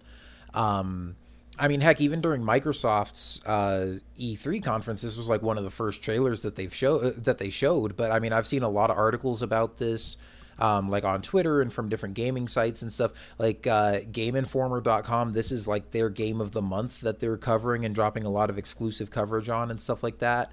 So I think it is getting a lot of media coverage. I think it's maybe not getting a ton of hype from the fans, because I have seen, a lot of people's reactions, like after we saw the gameplay footage and stuff, and it didn't seem to really blow anybody away. I think a lot of people thought like, oh, okay, that looks cool. Like, good to know, we've seen it. But also, and I've seen some people that were kind of underwhelmed by it. But from my perspective, like, I think this looks like a game that is going to be a lot more fun to play than it is to watch. Because if you pay attention, and they've talked a lot about how the combat is strategic. Like you said, Tim, like it looks kind of similar to The Force Unleashed, but definitely toned down. You're not doing flashy lightsaber combos where, you do like 3 strikes in a row and then you do a 4th like overhead strike where your lightsaber's charged up with lightning. You're not doing these big charged up cannonball force pushes. So I think just watching somebody play it, it's not going to completely blow you away. But I think having your hands on the controller and playing as that character, it's going to feel more like you're actually playing as a Jedi and having to manage your lightsaber attacks and your force power combos and stuff like the way that a Jedi actually would, as opposed to being like a force-powered superhero. And so, yeah, while there was nothing in the demo that made me go like, oh, holy crap, that was awesome, or, completely like had me on the edge of my seat or anything, just sort of taking it all in and thinking about like what was actually going on, I'm like, I think I'm actually really going to enjoy this game, despite the fact that my excitement isn't like through the roof just from watching the demo. Also, just even the fact that like, rather than hitting stormtroopers a bunch of times with your lightsaber before you kill them, because I went back and watched some like Force Unleashed gameplay videos to kind of compare, and like, yeah, in the Force Unleashed, you were, again, you'd be swinging your lightsaber and doing these combos and stuff, but you'd have to hit a stormtrooper like 3 or 4 times to kill him. in this game, you hit a like especially just a basic stormtrooper, like one hit, they're dead. Which, again, might not look that exciting because you're not getting to do flashy stuff with your lightsaber, but that's realistic. Like, that's what I want. That's how it should feel. And then when you fight tougher enemies, like you were fighting scout troopers that had, like, melee batons, and instead of just hitting them in their body and, like, knocking their health down, instead they're blocking your attacks. And then once you finally break their block, one hit, they're gone. And then... the more difficult enemies were like the purge troopers, and they're doing a lot of melee combos and stuff with their staff. And then it seems like they could take a couple of hits at least on their armor before you kill them. But I mean, it seems like it's going to be a lot more realistic, a lot more strategic, and you're going to have to like think about how you approach the enemies and not just be, again, just going ballistic with, overpowered force powers and lightsaber combos and stuff like that. So, again, I think that's an intentional choice. Like, that's the style of the game. And I've heard some impressions from people that got to play the game hands-on who said that, like, they weren't super impressed with the demo, and then when they got to play it hands-on, they enjoyed it a lot more than they thought they would. And they didn't even get to play through, like, the whole demo that we see, that was part of the presentation. They just got to play, like, it was basically like a combat simulator where you just fight waves of enemies, and it was just for them to be able to test out the combat system. And they basically said like what I said, like it was a lot more fun to play than it was to watch. And I could kind of tell that just from watching the demo. So I'm excited for it. And I know, again, like I said, like it seems like the reactions to it have kind of been like mixed to positive, but it didn't like blow anybody away. But I think it seems like the type of game that is going to blow you away over the course of the long story and over the course of the experience rather than in small chunks like this. And I think some of that, negativity or, lack of buzz for it that you were mentioning, Paul, I think a lot of it has to do with a lot of fans are just wondering how EA is going to mess this up. Too. It's like nothing in particular is standing out as necessarily bad what they're watching, but EA has such a bad track record with Star Wars games in their minds that they're just waiting for them to mess it up somehow, and they're not getting too excited until they actually play it for themselves and see that hopefully it's the case where there was nothing wrong with it. So I think a lot of it just comes from a lack of trust with EA and just them as a company where people automatically assume the worst about it and aren't getting excited as maybe they would if it was another studio. But I'm sure that plays a part of the reasoning as well. But I do understand where you're coming from too, where there is excitement for it, but maybe not quite as you would expect for a new marquee Star Wars game like this. So and another thing too, maybe just because it's in E3 and there's a lot of other games that are being showcased at E3 as well, where it can get lost in the shuffle a bit among some of the other big titles being shown there. But the one thing it has going for it is that a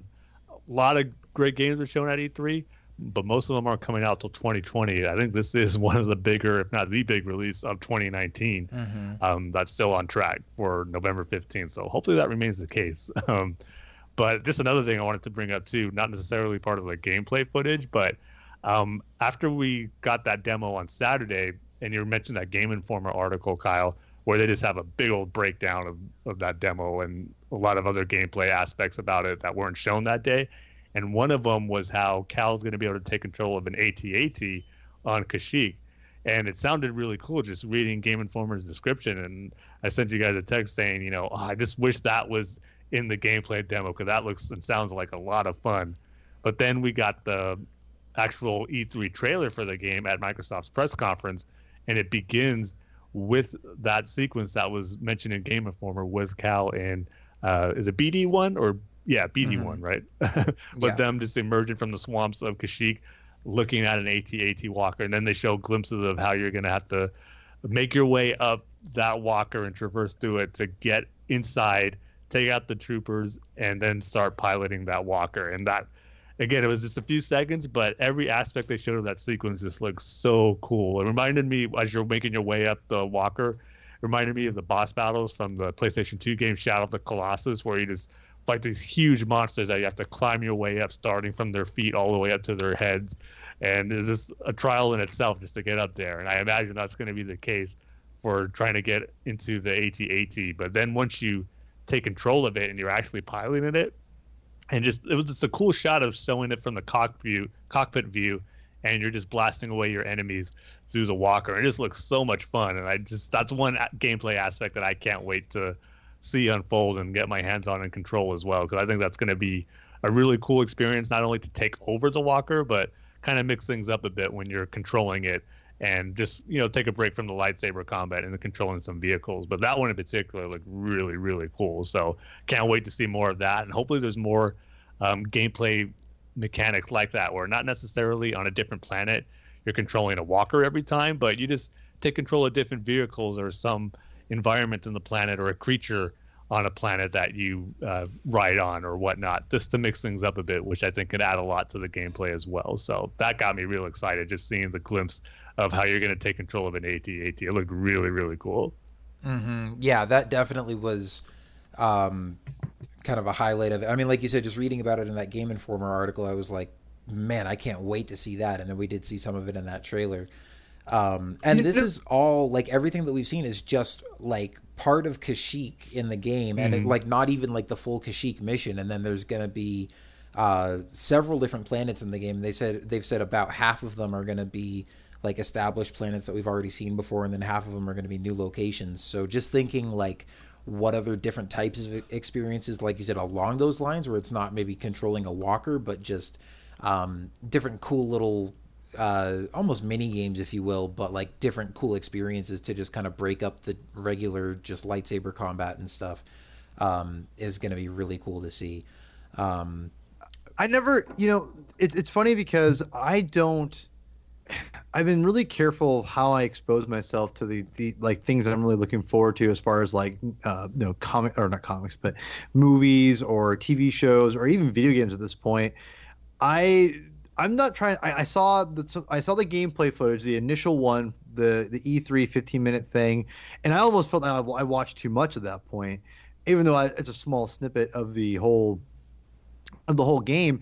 But like the stuff on the article, I started reading, and I said, you know what? I think you said it to me, Kyle, or one of you guys did, and I started reading it, and I went, you know what? I don't want to read this yet. I kind of want to wait. So I waited. And I'm gonna wait, and I think I'm just gonna, for me, like, granted, we're gonna see trailers, we're gonna talk about it, and like, I'll forget about it once I'm playing it, to be honest. But really, I want to be as like light on this game as possible, because I do want to enjoy it, because I think that I can almost foresee it happening is the more people watch the trailers and dive into the story and start looking into it, they're gonna start figuring out it's not going to be a complex story. Let's be real. And it's going to, people are going to start guessing it. They're going to be like, that was easy to guess. And, to me, I'd rather just go into it, just kind of hope. And again, hope it's a good story. I hope it's good surprises. I think they will. Because I do think this is a big game for them. I think that the gameplay, and like you were saying, Tim and Kyle, yeah, like there's certain people that are excited about that, and I think there's gotten some good reviews, but I don't see a buzz around this game at all. Like, I don't see people, at least in the circles that that I'm on Twitter, on social media, I don't see it. I don't see a buzz about this game. I'm not saying people aren't excited about it, but I don't see people just raving about it, like cannot wait to play it. I don't see that. Whereas I felt like that way for Battlefront.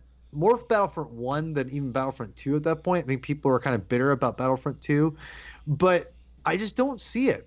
And that does concern me a little bit for this game. I think this game is gonna grow. It's gonna be one of those things where it's gonna take a little bit of time to get some momentum. There's gonna be the hardcore fan base, but I think it's gonna take a while to build up some momentum for it to get like traction, and I hope it does. But like you said, like, I think the Force Unleashed comparisons are there, but I think that as long as those are valid and fine, like we all kind of talked about, but as long as that story is original and creative and gives us a different, compelling character than Starkiller, than what we're used to in other games, and I forgot his name, the main character's name. As long Cal. as this character, was it Kidal? Cal, sorry. I'm really terrible with names, as you guys all probably know. Cal, as long as Cal is complex and it's not something we can predict and we can care about him, I think we're going to forgive the gameplay for the most part, because I think the gameplay looks pretty good. And I think even if you complain that it looks like Force Unleashed, you can at least respect the fact that it'll be fun to play. Because I think most people liked Force Unleashed. So I think you go into it, you have fun with it, but as long as if Cal can captivate an audience, the hardcore Star Wars audience, then I think we'll be okay. But yeah. And I think they're on the right track there. And like I said, like going into this, I felt like a lot of the focus was just on combat, and everybody was talking about, oh, it's a lightsaber action game. But the more we've learned about it, the more it seems like there really is going to be a deep story there. And obviously people have made a lot of comparisons between Cal and Kanan and saying like, oh, well, how is his story going to be any different? Like, it seems kind of the same thing. He's a Padawan who didn't finish his training before Order 66, and now he's on the run trying to survive. But I think it is going to be a lot different because, whereas Kanan was really more, I mean, at least initially was more focused on just helping the rebellion. I mean, we know he didn't even want to be a Jedi. Like, he was keeping that part hidden really until he met Ezra and kind of took it upon himself to train him. And then to kind of continue on carrying the torch as a Jedi Knight. But his focus was on the Rebel Alliance. It wasn't on the Jedi Order. And it seems like the main focus of the story from Cal's perspective. So he meets up with, the female character that we've seen in some of like the trailers and stuff is named Seer or Siri or something like that. It's Cere. I'm not sure how you pronounce it, but she's going to also be a former Jedi who's older, was probably a Jedi Knight or something, and kind of takes on a mentor role for Cal. But it sounds like she's basically going to approach him with like, hey, I've got a way that we could potentially restore the Jedi Order. And so for him, it's not even necessarily going to be about, joining the rebellion or, trying to take down the Empire. I mean, obviously he's going to be working with Saw, and that's going to come into it at some point, but he's going to be focused on, we're going to see him on the run from the Inquisitors and the Empire and stuff. But then also however this story is going to play out with the two of them trying to restore the Jedi Order. And obviously there's a lot of even stuff we haven't seen in trailers yet or anything, but just sort of a lot of the imagery around the game, just what they've shown in some of the promo images and stuff revolving around like ancient runes and ruins and stuff, and makes me think that we may actually get into like some ancient Jedi mythology and stuff. And I don't know if they're maybe going to find like, maybe there was like a ancient Jedi sect or something that kind of split off from the main Jedi Order and they got to go find those guys, or I don't know what it's going to entail. But I think by the end of the story, I think it's going to take some surprising twists and turns and go into some surprising uncharted territory than you might expect from the beginning premise of just Padawan on the run from the Empire after Order 66. I definitely think that too. And another thing that was mentioned in the Game Informer article, where they didn't actually, the developers didn't come out and say it, but it was strongly hinted in those at Game Informer were saying how there's more to Cal than meets the eye than just him being a Padawan who survived Order 66. They did say how he is someone who's like either family history or there's something about him where he can have, there's some significance to him that they're not letting on just yet, which we'll probably find out more throughout the game, which goes into what you were saying, Kyle, about maybe exploring more into that history of the Jedi where he's connected to somehow. But I think you're absolutely right, where there's just more than they're giving away right now, and rightly so, because you want to experience that while you're playing the game. But I think it is going to be something story-wise anyway, and Cal is a character that hopefully won't disappoint, but there'll be enough meat to his background and his story as we progress through the game, because there's a lot of signs pointing that way where, by the time we're done playing the game, hopefully he'll be a character who we remember and has some significance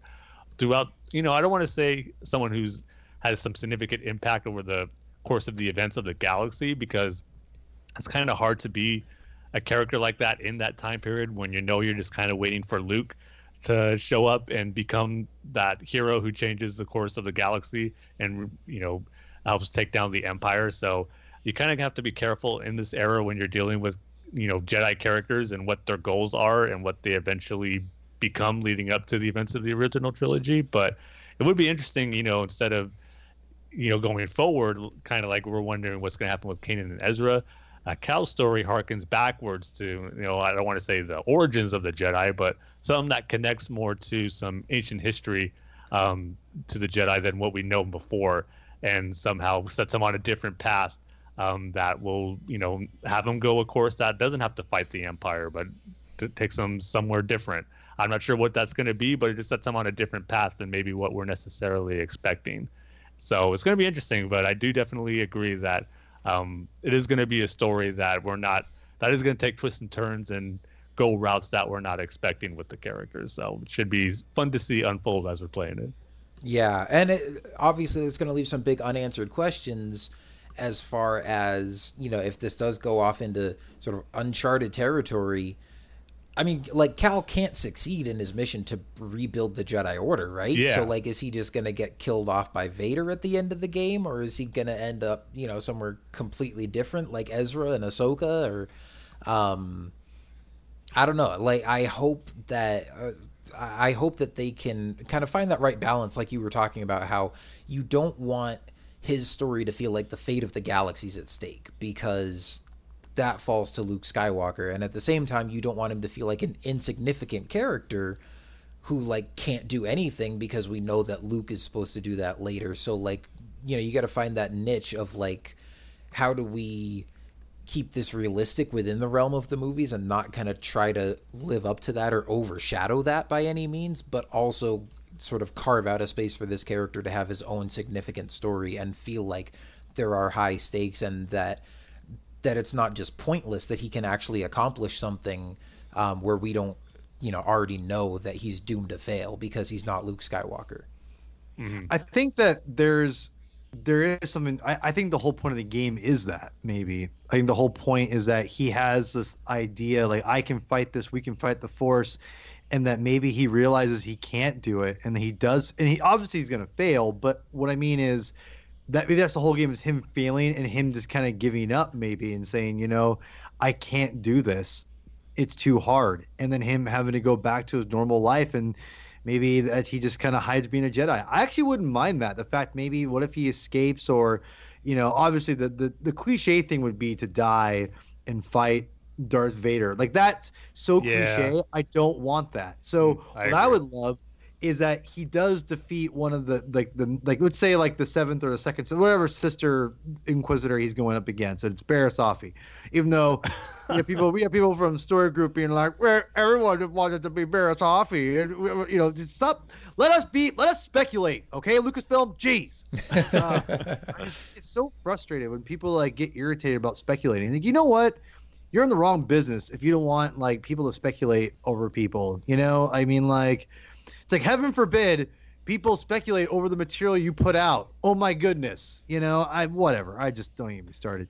But that's a whole other rant and topic for another day. So you think about it, you've got Barriss, or assume second sister, whatever sister Inquisitor is the main boss of the whole game. You defeat, and what if that, you barely defeat her, and the Jedi is coming at you, or the Empire is coming at you, and you're barely gonna escape, and then the end of the game is basically Cal saying to his buddy droid, listen, like, he's like, this is impossible. There's no way I can do this by myself, and he's just like, and the Empire's too big. And the end of the game is him going off and doing his own thing, and he doesn't care about the fate of the galaxy. I think it'd be kind of controversial, but I kind of like it. Something like that is different. That's not going to be retired to the galaxy. I mean, granted, I like Kanan, and I like how the Rebels all fit into the greater canon, and how there is him and Ezra do have a distinct story of Jedi, and how, again, Dave Filoni found a great way to kill off Kanan, but also send Ezra on his own journey. I kind of like the idea of sending Cal on his own journey that's not affiliated with the Empire or the Rebellion, but for himself. Like, you know what? Like, yeah, I used to be a Jedi, but you know what? Or I was a Jedi or a Padawan in training. Now I'm just going to, I'm just going to go and live my life. And he lives a life, and he gets a family, and then he just does his own thing. And he never has to put out his lightsaber or anything like that. Sorry, my dog is bothering me. Bean, stop it. God, sorry. But yeah, so like my whole thing is this: is like, I just don't want it to be predictable, and I think you've got to give us something that's going to be different, satisfying, which is hard, but I think you can't be too predictable right now. And I think I like the idea of not having him join the rebellion. I like the idea of him just doing his own thing and saying, you know what, I can't make a difference in this. I'm just one man, or I'm not the right man for this job. And if the Force calls upon me, I will come back. But until then, I'm gonna, retreat and do my own thing. Now, it's not rejecting the Force. And this is where I think you can get cute with it a little bit. You could say, he never rejected being a Jedi. He just said, when the Force calls upon me to step up, I'll step up, which then leaves you to do sequels. Let's say the Force calls him into action over something else that happens, maybe 20 years into the future, where after the Return of the Jedi, there's more stuff going on, perhaps. Yeah. So, yeah, I think like it's definitely possible, because obviously with the fact that the title is Jedi: Fallen Order, it definitely leaves open the possibility of doing other games that are Jedi Risen Order or Jedi, something else. Like, I think there's definitely, depending on how this story ends, as long as they don't kill off Cal and then clone him for a sequel. Oh boy. I think Dagobah for 2 seconds. Oh, gosh, don't get me started. Like the Force Unleashed 2 was shorter than the freaking Galaxy of Adventures shorts that they put out on YouTube. Yeah. Nowhere near as good either. And that's not a knock on Galaxy Adventures. That's quality content. It's just, bite-sized, and the Force Unleashed 2 is a bite-sized video game that should have been a lot more. So I think the door is definitely open for them to do sequels, depending on where they leave the story. And it could be, who knows if it would be like an actual sequel to the story, or more just a spiritual successor kind of thing, where maybe there's just a series of Jedi games about different Jedi characters in different time periods of Star Wars. I would be totally fine with that too. But, yeah, I don't know. We'll see. And I think, like I said, there's a lot of unanswered questions about the story. I don't want to try to predict now, like, how it's going to end or if there's going to be a sequel or anything like that. But like you were saying, Paul, I think they just have to be, hopefully they can just find a rich and meaty story that can surprise us, unlike the Battlefront 2 campaign. Don't just take the easy way out. Yeah. And, hopefully it's just, it's a deep, satisfying experience with a lot of, twists and surprises. I think it does seem like it's going to be a pretty lengthy story. Like, they haven't said how long it's going to be, but just kind of piecing together the different pieces of information that we have. I know the guys that got to do the hands-on demo for Game Informer, it was like the longer version of the demo than what we saw at EA Play, where they got to play that walker part in the beginning. And so I think he said that whole thing was like, 20 to 30 minutes, and they told him that was like 15 to 20% of just the stuff there is to do on Kashyyyk. And then Kashyyyk is just one of several different planets throughout the game. I'm going to take a guess right now and say that there's maybe like 6 planets. That's kind of what I'm expecting. There might be more, though. I think there's going to be at least 6. We also know, and this might be slightly spoilery, but Paul, you sent this to us where they released the pre-order bonuses for the game. And I'm actually noticing, I'm looking on EA's website for the game right now, and it doesn't have all the same info as this screenshot that you sent us. So I'm going to scroll back real quick and find this. But just in the pre-order bonuses, where it's a lot of just different customization options and stuff. Again, they've said that, there's not going to be microtransactions in this game. There's not going to be loot boxes or paid DLC or anything like that. But the pre-order edition, it comes with a director's cut behind-the-scenes video, a digital art book, crimson skin for your ship, which is the Mantis, a crimson skin for BD1, another like a yellow skin for BD1. So you'll be able to customize the look of your ship, the look of your droid. You'll be able to customize Cal's outfit, and then you'll be able to customize your lightsaber hilt and your lightsaber crystal. And so there's an orange lightsaber blade crystal that you can get. And then the 2 customizable lightsaber appearances, like the 2 hilt appearances that you get as part of this pre-order bonus, are called the Mygeeto campaign hilt and the Umbaran campaign hilt. So I would think that would strongly suggest that Mygeeto and Umbara are probably 2 planets that we'll visit in this game. And Umbara would be amazing. You know how much people keep asking for that, like in Battlefront or whatever else. I mean, that's obviously one of the most well-received story arcs from the Clone Wars. So yeah, I think everybody would be excited to go back to Umbara.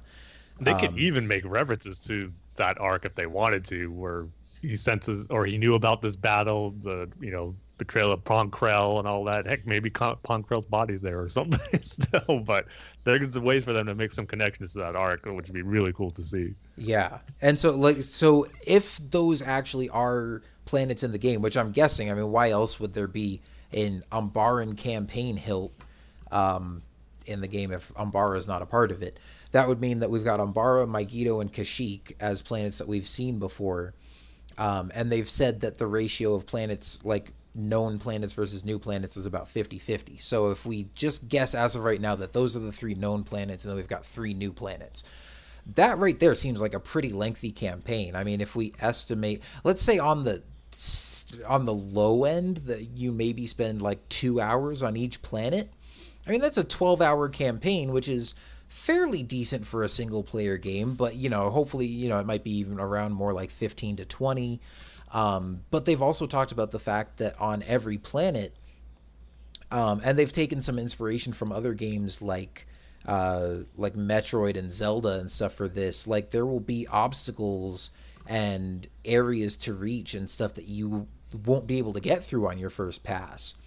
And that you'll have to come back once you've either upgraded or learned more skills for BD1, because he'll have certain abilities that he can use to interact with environments and solve puzzles and open doorways and stuff like that, or certain force powers that you use to, whether it's like force pushing stuff out of the way or, whatever ways you would use the force to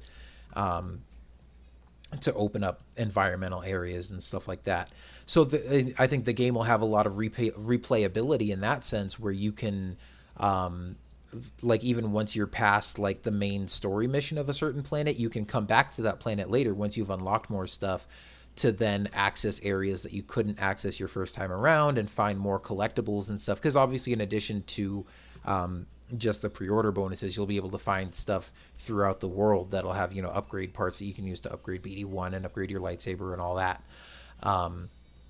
And so that sounds really exciting. I mean, we keep talking about how basically we've just been making comparisons between this game and The Force Unleashed, but if you read like the Game Informer article and stuff like that, they've compared it to a lot of other different games outside of Star Wars, and looking at just other successful like third-person action adventure games and melee combat games.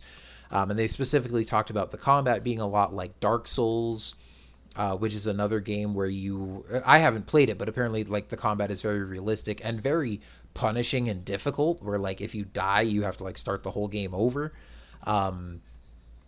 But, again, where it relies a lot on like parrying and blocking and striking at the opportune moment, as opposed to just like wailing on your enemy and just slowly, decreasing their health bar.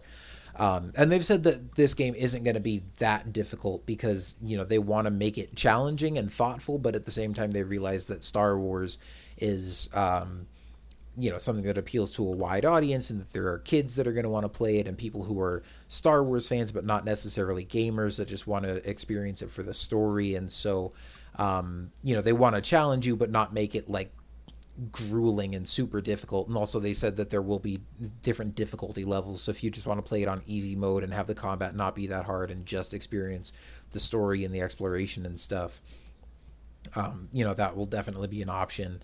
But then also, like I said, the fact that they've looked at like Metroid games and Zelda games and stuff, as far as just like the environmental puzzles and having different areas that you can revisit later in the game and unlocking stuff and all that.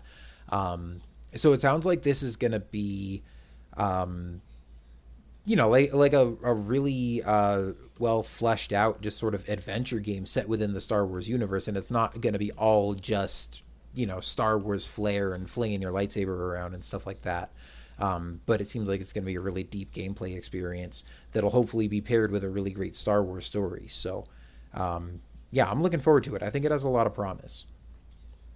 Yeah, same here. And going back to the planets, we were talking about the possibility of Megiddo and Umbara being two of the three planets you meant, like Kashyyyk, the familiar ones that we've seen before. But I like how they're not necessarily ones we've seen in the movies besides Kashyyyk. I mean, they're going some deep cuts from the Clone Wars.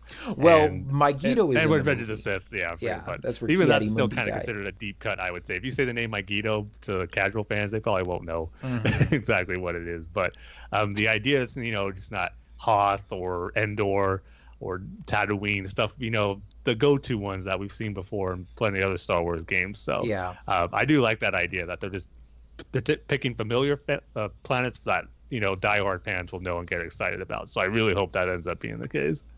Yeah, And I believe I read too that you're going to be able to pick what planet you want to go to from the get-go. Like, it's not necessarily a linear based progression that you go to in the story, where you can choose which planet where you ever want to go to first, and then experience the story, I guess, in different ways than you could. But it'll end up, the narrative will still lead you to the end point, but you can go about it in different ways, which I think would be cool.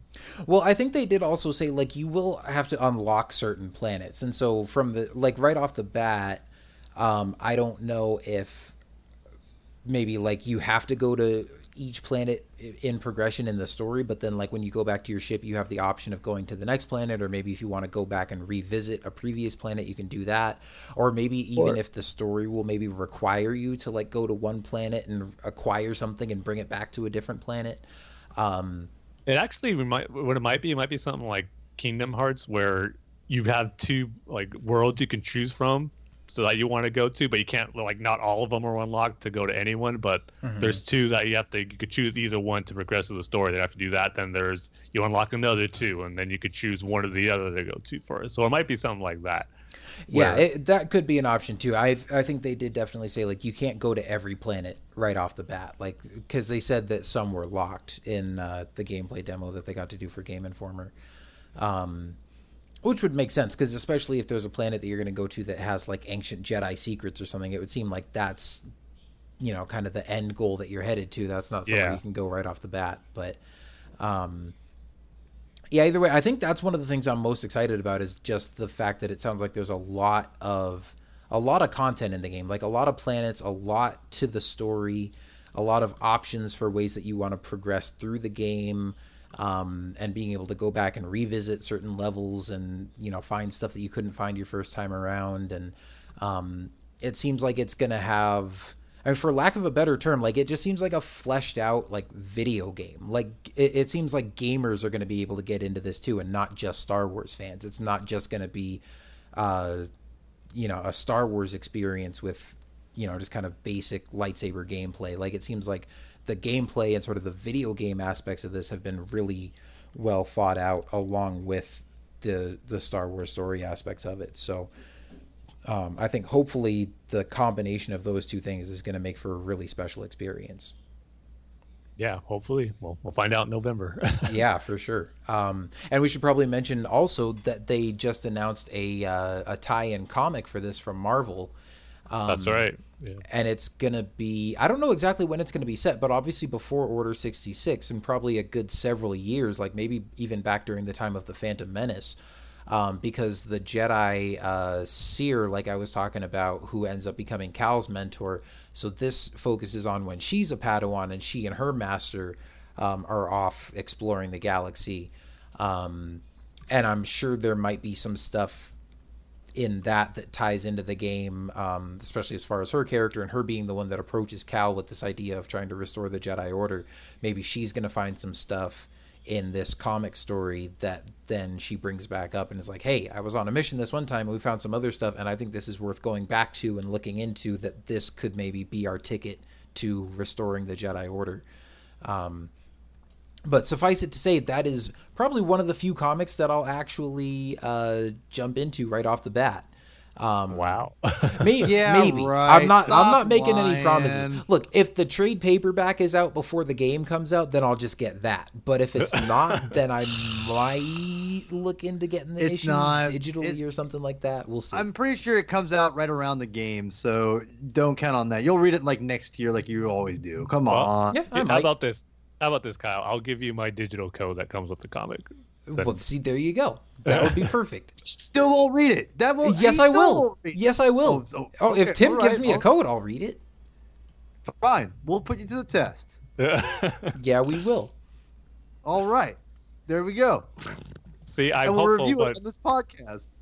It see, works I for did give me. you that my digital code for the first issue of the Phasma comic. I know it took you a while to get to that one. So. Oh, I see. Hopefully I that won't be the see.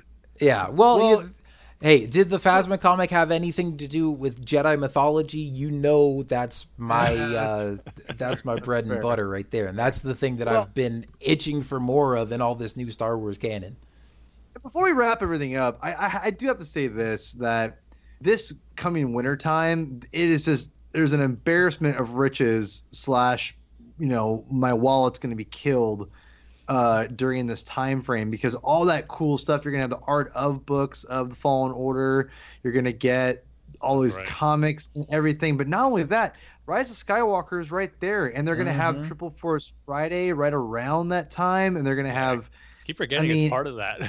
Yeah. I know, and it's just kind of like it's a little. I'm not gonna lie, a little frustrating, but You might have to We'll pick and see. choose. I know I'm probably gonna have to, but well, I to be honest, I'm probably gonna have to.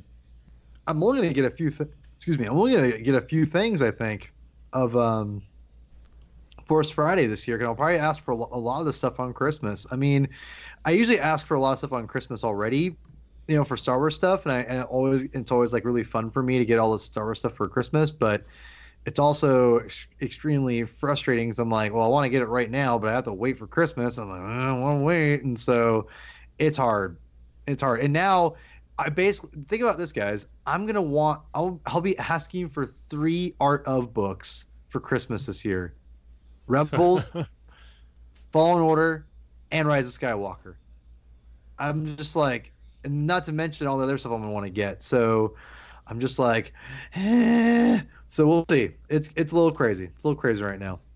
Yeah, well, I don't blame you. And like you said, it's definitely an embarrassment of riches. I mean, on top of all that stuff that you just mentioned, like The Mandalorian's going to be out. We've still got Clone Wars to look forward to. So while it might be a difficult time and you have to make some sacrifices and some choices for people that want to buy everything, for people that just love consuming all the Star Wars content, man, this year is going to be one heck of a year for some hopefully really awesome Star Wars stories. yeah, even if we can't get everything we want, it's always still fun looking and hunting for stuff on Force Friday. Now that it's a triple Force Friday, hopefully there'll be a lot more stuff to, stumble upon that maybe you weren't planning on getting. But since there's 3, stuff there, or 3 areas of Star Wars content that they're promoting, you should be able to find something that you really like. So hopefully that's the case. Oh yeah, definitely. Hopefully I can find a place that's well stocked with Black Series figures. Because, that's pretty much the only thing I go after. All the books and stuff, I can wait till Christmas for those. And I really hope a Purge Trooper, if anything from Fallen Order gets released as a Black Series figure, it's got to be a Purge Trooper. Yeah. Well, I mean, I'm sure they're probably going to do one of like Cal and BD1. Yeah, of course. Probably the second sister. But yeah, those Purge Troopers. I mean, they've been hyping those up quite a bit. I mean, they had some of the guys in the Purge Trooper costumes at the panel again this time. So, yeah, I wouldn't be surprised if we got those as well. For good reason, because they look awesome. Yeah, definitely. But yeah, I mean, that for now is pretty much all the scoop on Jedi Fallen Order. Comes out November 15th. I'm sure this is not the last time we'll talk about it before it comes out, as we get more trailers and info and stuff as we get closer to the game releasing. But if you want even more info than the stuff we talked about, definitely, if you haven't seen it yet, go check out that gameplay demo for yourself from EA Play, and also check out the stuff on Game Informer, because, just that main article It's like their cover story for the month is really long and goes into a lot more detail about the game than what we saw at EA Play. But then also, like I said, they're doing like month-long coverage of it, and they've already released a couple of like shorter articles about like BD1 and Saw Gerrera's cameo, and they just put out a video today with like the gameplay designer talking about the combat. So keep an eye on that for the rest of the month. If you want to get even more of an inside scoop on Jedi Fallen Order. That's pretty much going to do it for all the stuff we've got to talk about for this episode. And it was fun to be able to do just a video game focused one for once. Before we wrap up, Tim, I'm sure you've got some tweets and emails and all that kind of stuff for us. Yeah, got a couple of responses on Jedi Fallen Order. We even got a fan theory for The Rise of Skywalker and just some nice comments. So I'm going to get to those. First off, on the reaction for Jedi Fallen Order, put a Twitter poll up to gauge the excitement level for it after the new trailer and the gameplay footage came out. So the results for that were the choices are more excited for it, less excited for it, same excitement level, and still need to see more. And coming in last at 6% was still need to see more. And then next was less excited for it at 16%. And then at 19% was the same excitement level. And then at 59%, people were more excited for it after seeing the gameplay footage and the new trailer for it. And so at least for our followers on Twitter, it seems to gotten more people excited. And we got a couple of responses about the game. First up from Alan L. at Labo Chips says, for the first time in a long time, I'm thinking about buying a Star Wars game at launch. And then Dylan Sparks at _5s with 2V _ says, I liked it a lot. It looks a little clunky, but we're still far enough from release for that to get cleaned up. Either way, it's a day one purchase. And then he asked the question, so we have seen Saw. Do you think any other characters that we know will show up? And, that's something we didn't go into too much, but I have a hard time believing that Saw is the only familiar character that we're going to see in this game. I think he's just, the first one they're revealing. And I'm sure there's going to be a few surprises of other familiar characters showing up. I agree with what you were saying, Paul. I'm kind of hoping, it's going to sound crazy, that Darth Vader doesn't show up as like the last boss, because we've seen that before. Yes. Yeah. And I would kind of be okay if, they don't even take too much from the movies, but if they bring in some Rebels characters into the video game world, that would be awesome. If it's Kanan or Ezra or... Well, see, I don't know. I'm not sure on the timeline how close it is to when Rebels was going, but if it runs into Hera and Kanan, that would be cool. And see, I think it's supposed to be a few years before Rebels. I'm not sure exactly the timeline of this, but I get the feeling it's maybe like 5 to 10 years after Revenge of the Sith. I just don't know if the Rebel characters are. I mean, it'd be fun for cameos, like really quick cameos, like a Saab maybe, but like, I don't know. I think that you could have them, but it'd be mostly a Hera, if you will. I don't think it would be Kanan or Ezra. Like, I think to me, it feels like it takes place very early Revenge of the Sith, because they're taking apart that Clone Wars ship. And so forgive me, I don't remember the name of those ships, but Star Destroyer. Yeah, basically the early Star Destroyer prototypes. But I feel like it's closer to that. So if that's the case, Hera, you could see Hera working for the rebellion, or the early starts of the rebellion, and you also have Saab without his crazy hairdo, obviously. So it's Rebels era, like kind of pre him going crazy into A New Hope era, if you will. So I think there's possibilities there to see maybe Hera, but maybe a Mon Mothma. I think that's more likely of a thing you could see, or even a very young Leia, or like in like the Hollow News, if you will. So there's a couple things I think you'll see references and Easter eggs, but I don't think you're going to get anything besides that. Well, I think because I've seen some interviews and stuff where people have asked the developers that same question, and they basically all but confirmed it. Like, basically said, like, well, we can't say anything, but, considering the time period and the fact that, it's part of the Star Wars canon and we've already brought Saw in, like, they kind of hinted at the fact that, like, yeah, he probably won't be the only character that we know that we'll see in there. I personally kind of hope we don't really see any of the Ghost crew, just because of the timeline. And again, like as far as Kanan and Ezra and their Jedi training, I kind of want them to be like off on their own and not really run into like a bunch of other Jedi aside from like Ahsoka and Obi-Wan. I don't want to find out they're like, oh, like 5 years before the Rebels, like Kanan was off on an adventure with some other Jedi too. But at the same time too, I don't want to see Cal go up or somehow have a Force connection with Yoda or Obi-Wan, because that's another trope that they can easily fall into. Again, going back to the Force Unleashed with that little Yoda moment on Dagobah. So I just hope they stay away from tropes and stuff that maybe would be so easy to do that, you know, they can't resist to do it, but hopefully will resist and go with something different and less wanting to use the more popular Star Wars characters. Well, I think if anything, I don't think the second sister will be the final boss of the game. So we could see Vader at some point, but I also think we could see more Inquisitors. So maybe we'll see the Grand Inquisitor again. There you go. That's a good choice. Maybe even, you know, and maybe just some more people within the Empire. Oh, the other thing we didn't mention too, I think Cal he's on Kashyyyk, and I think Saw is trying to free the Wookiees to help him fight against the Empire and basically just disrupt whatever operations the Empire is up to on Kashyyyk, because it seems like this is kind of, you know, well before the days of Rogue One, where the rebellion is starting to come together, and it's like Saw is probably one of the only people out here just trying to cause trouble for the Empire as much as he can. But Cal is there because whatever Jedi mission he's on, he needs some information from Tarful, who's like the Wookiee general that we see with Chewie in Revenge of the Sith. And I think Tarful is being held captive with some other Wookiee slaves, and so Saw is trying to help Cal infiltrate this Imperial facility and free the Wookiees so that he can get to Tarful and get the information that he needs. So that right there is another character that we know that we'll see.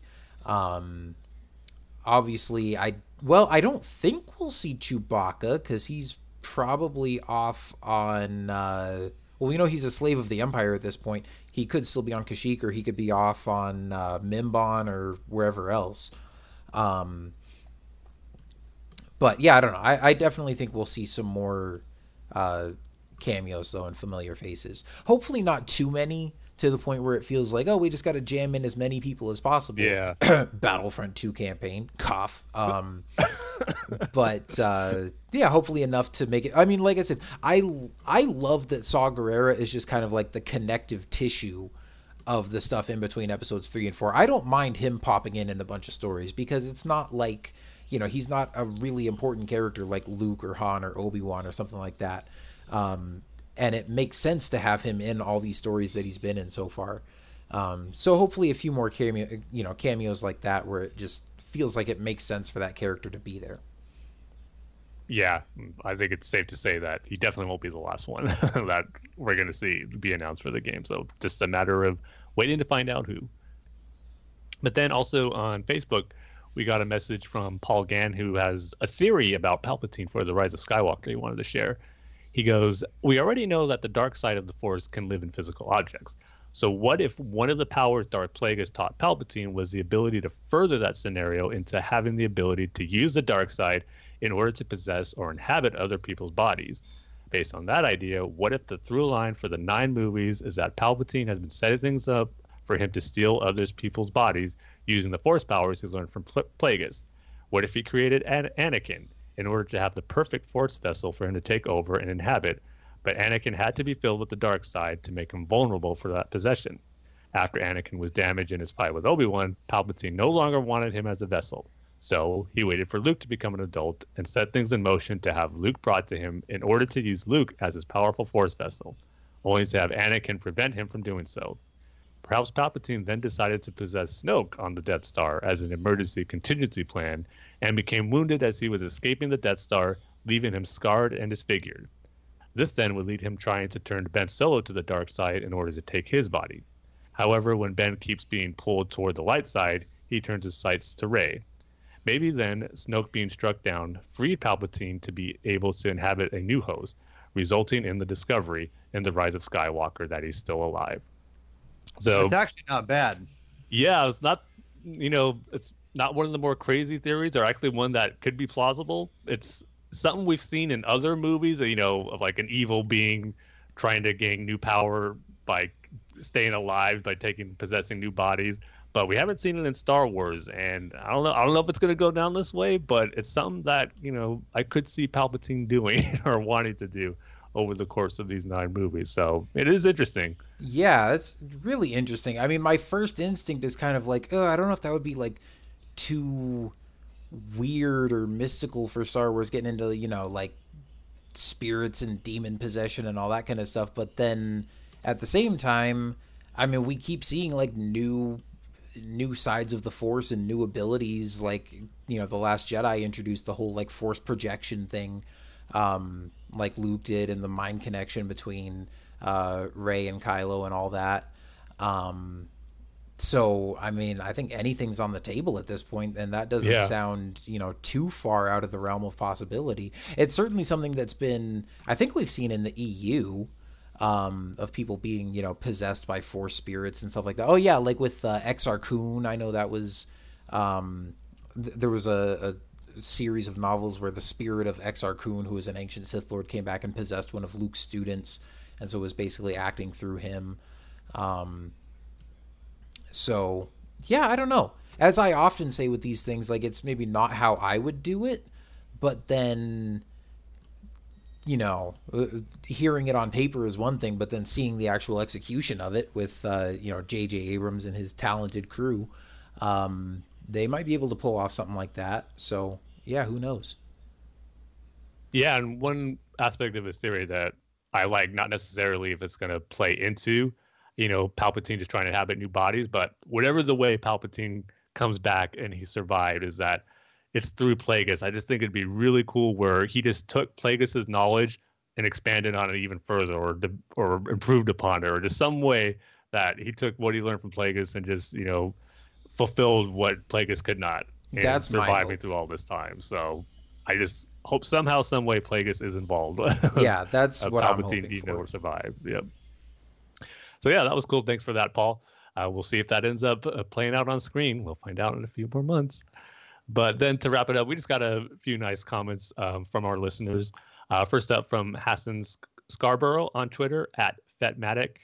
He says, awesome commentaries of Attack of the Clones and Revenge of the Sith. I cannot wait for more. And he goes, by the way, Revenge of the Sith is my second favorite Star Wars film. #Star Wars on steroids. So it's always good to interact with someone else who loves Revenge of the Sith as much as we do. Mm-hmm. Yeah, Star Wars on steroids. Yes, someone gets it. Yeah. Yes, Atta baby. I know Fetmatic well. I've talked to him many a times. Thank you, sir. Thank you very much. Yeah, and then also we got an email from Logan Simmons who says, just wanted to drop an email real quick about how much I thoroughly enjoy the show. I listen to the podcast while I work, and not only does the Saga Continues bring me all the news I want to know about, but it seems the host and I tend to share similar opinions, especially as someone who places high reverence towards the prequel trilogy. I'll defend bumbling but effective Jar Jar to death. Sometimes other outlets, I think, feel as though they only have time for surface-level Star Wars, the movies and handpicked Clone Wars episodes. But rest assured, I'm always satisfied with Kyle, Tim, and Paul's input on the saga and news associated with it. I've been listening for, I think, about 2 years, and I thought it was about time that I, at the very least, send my gratitude towards the host and anyone who works on the podcast and website. Sending good vibes, and may the Force be with you. Logan Ryan Simmons. So, yeah, thank you so much for that, Logan. Appreciate those kind words, and just glad you enjoy the show and that we're able to provide you some entertainment at work, and shared similar opinions with us on Star Wars. So really nice to see. So thank you for that email.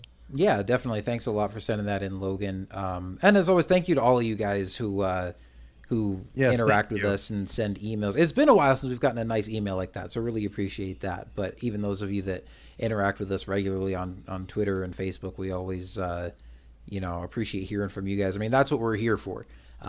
Without you guys, we would just be three friends, shooting the breeze and talking about Star Wars, which we enjoy doing regardless. But, the reason that we record it and put it out there is, it's just nice to know that you guys enjoy it and get something out of it and, enjoy hearing our opinions. And I definitely say one thing that we pride ourselves on is we are definitely not surface level Star Wars.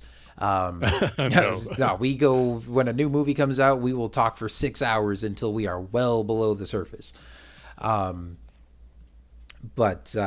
Yeah, so thank you again to Logan and all the rest of you guys for supporting us, for listening to the show, and for sending in your thoughts and comments. But that's going to just about do it for this episode. Speaking of commentaries, we've actually recorded our solo commentary already. Just still waiting to put that one out. So that's going to be the next episode out after this. So you guys will have that to look forward to as well. We also still need to talk about The Mandalorian. So I promise we'll get to that sooner than later. I know we keep saying that's coming up. So definitely got a lot more good Star Wars discussions and stuff to look forward to.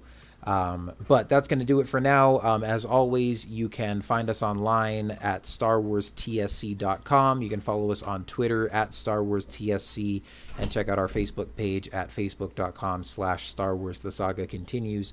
And if you'd like to send us email, you can email us at StarWarsTSC@gmail.com. And of course, as always, be sure to check out thunderquack.com for all the awesome podcasts in the Thunderquack Podcast Network. But that's going to do it for now. We will see you guys next time, and may the Force be with you. See you next time, everybody. Godspeed, Rebel!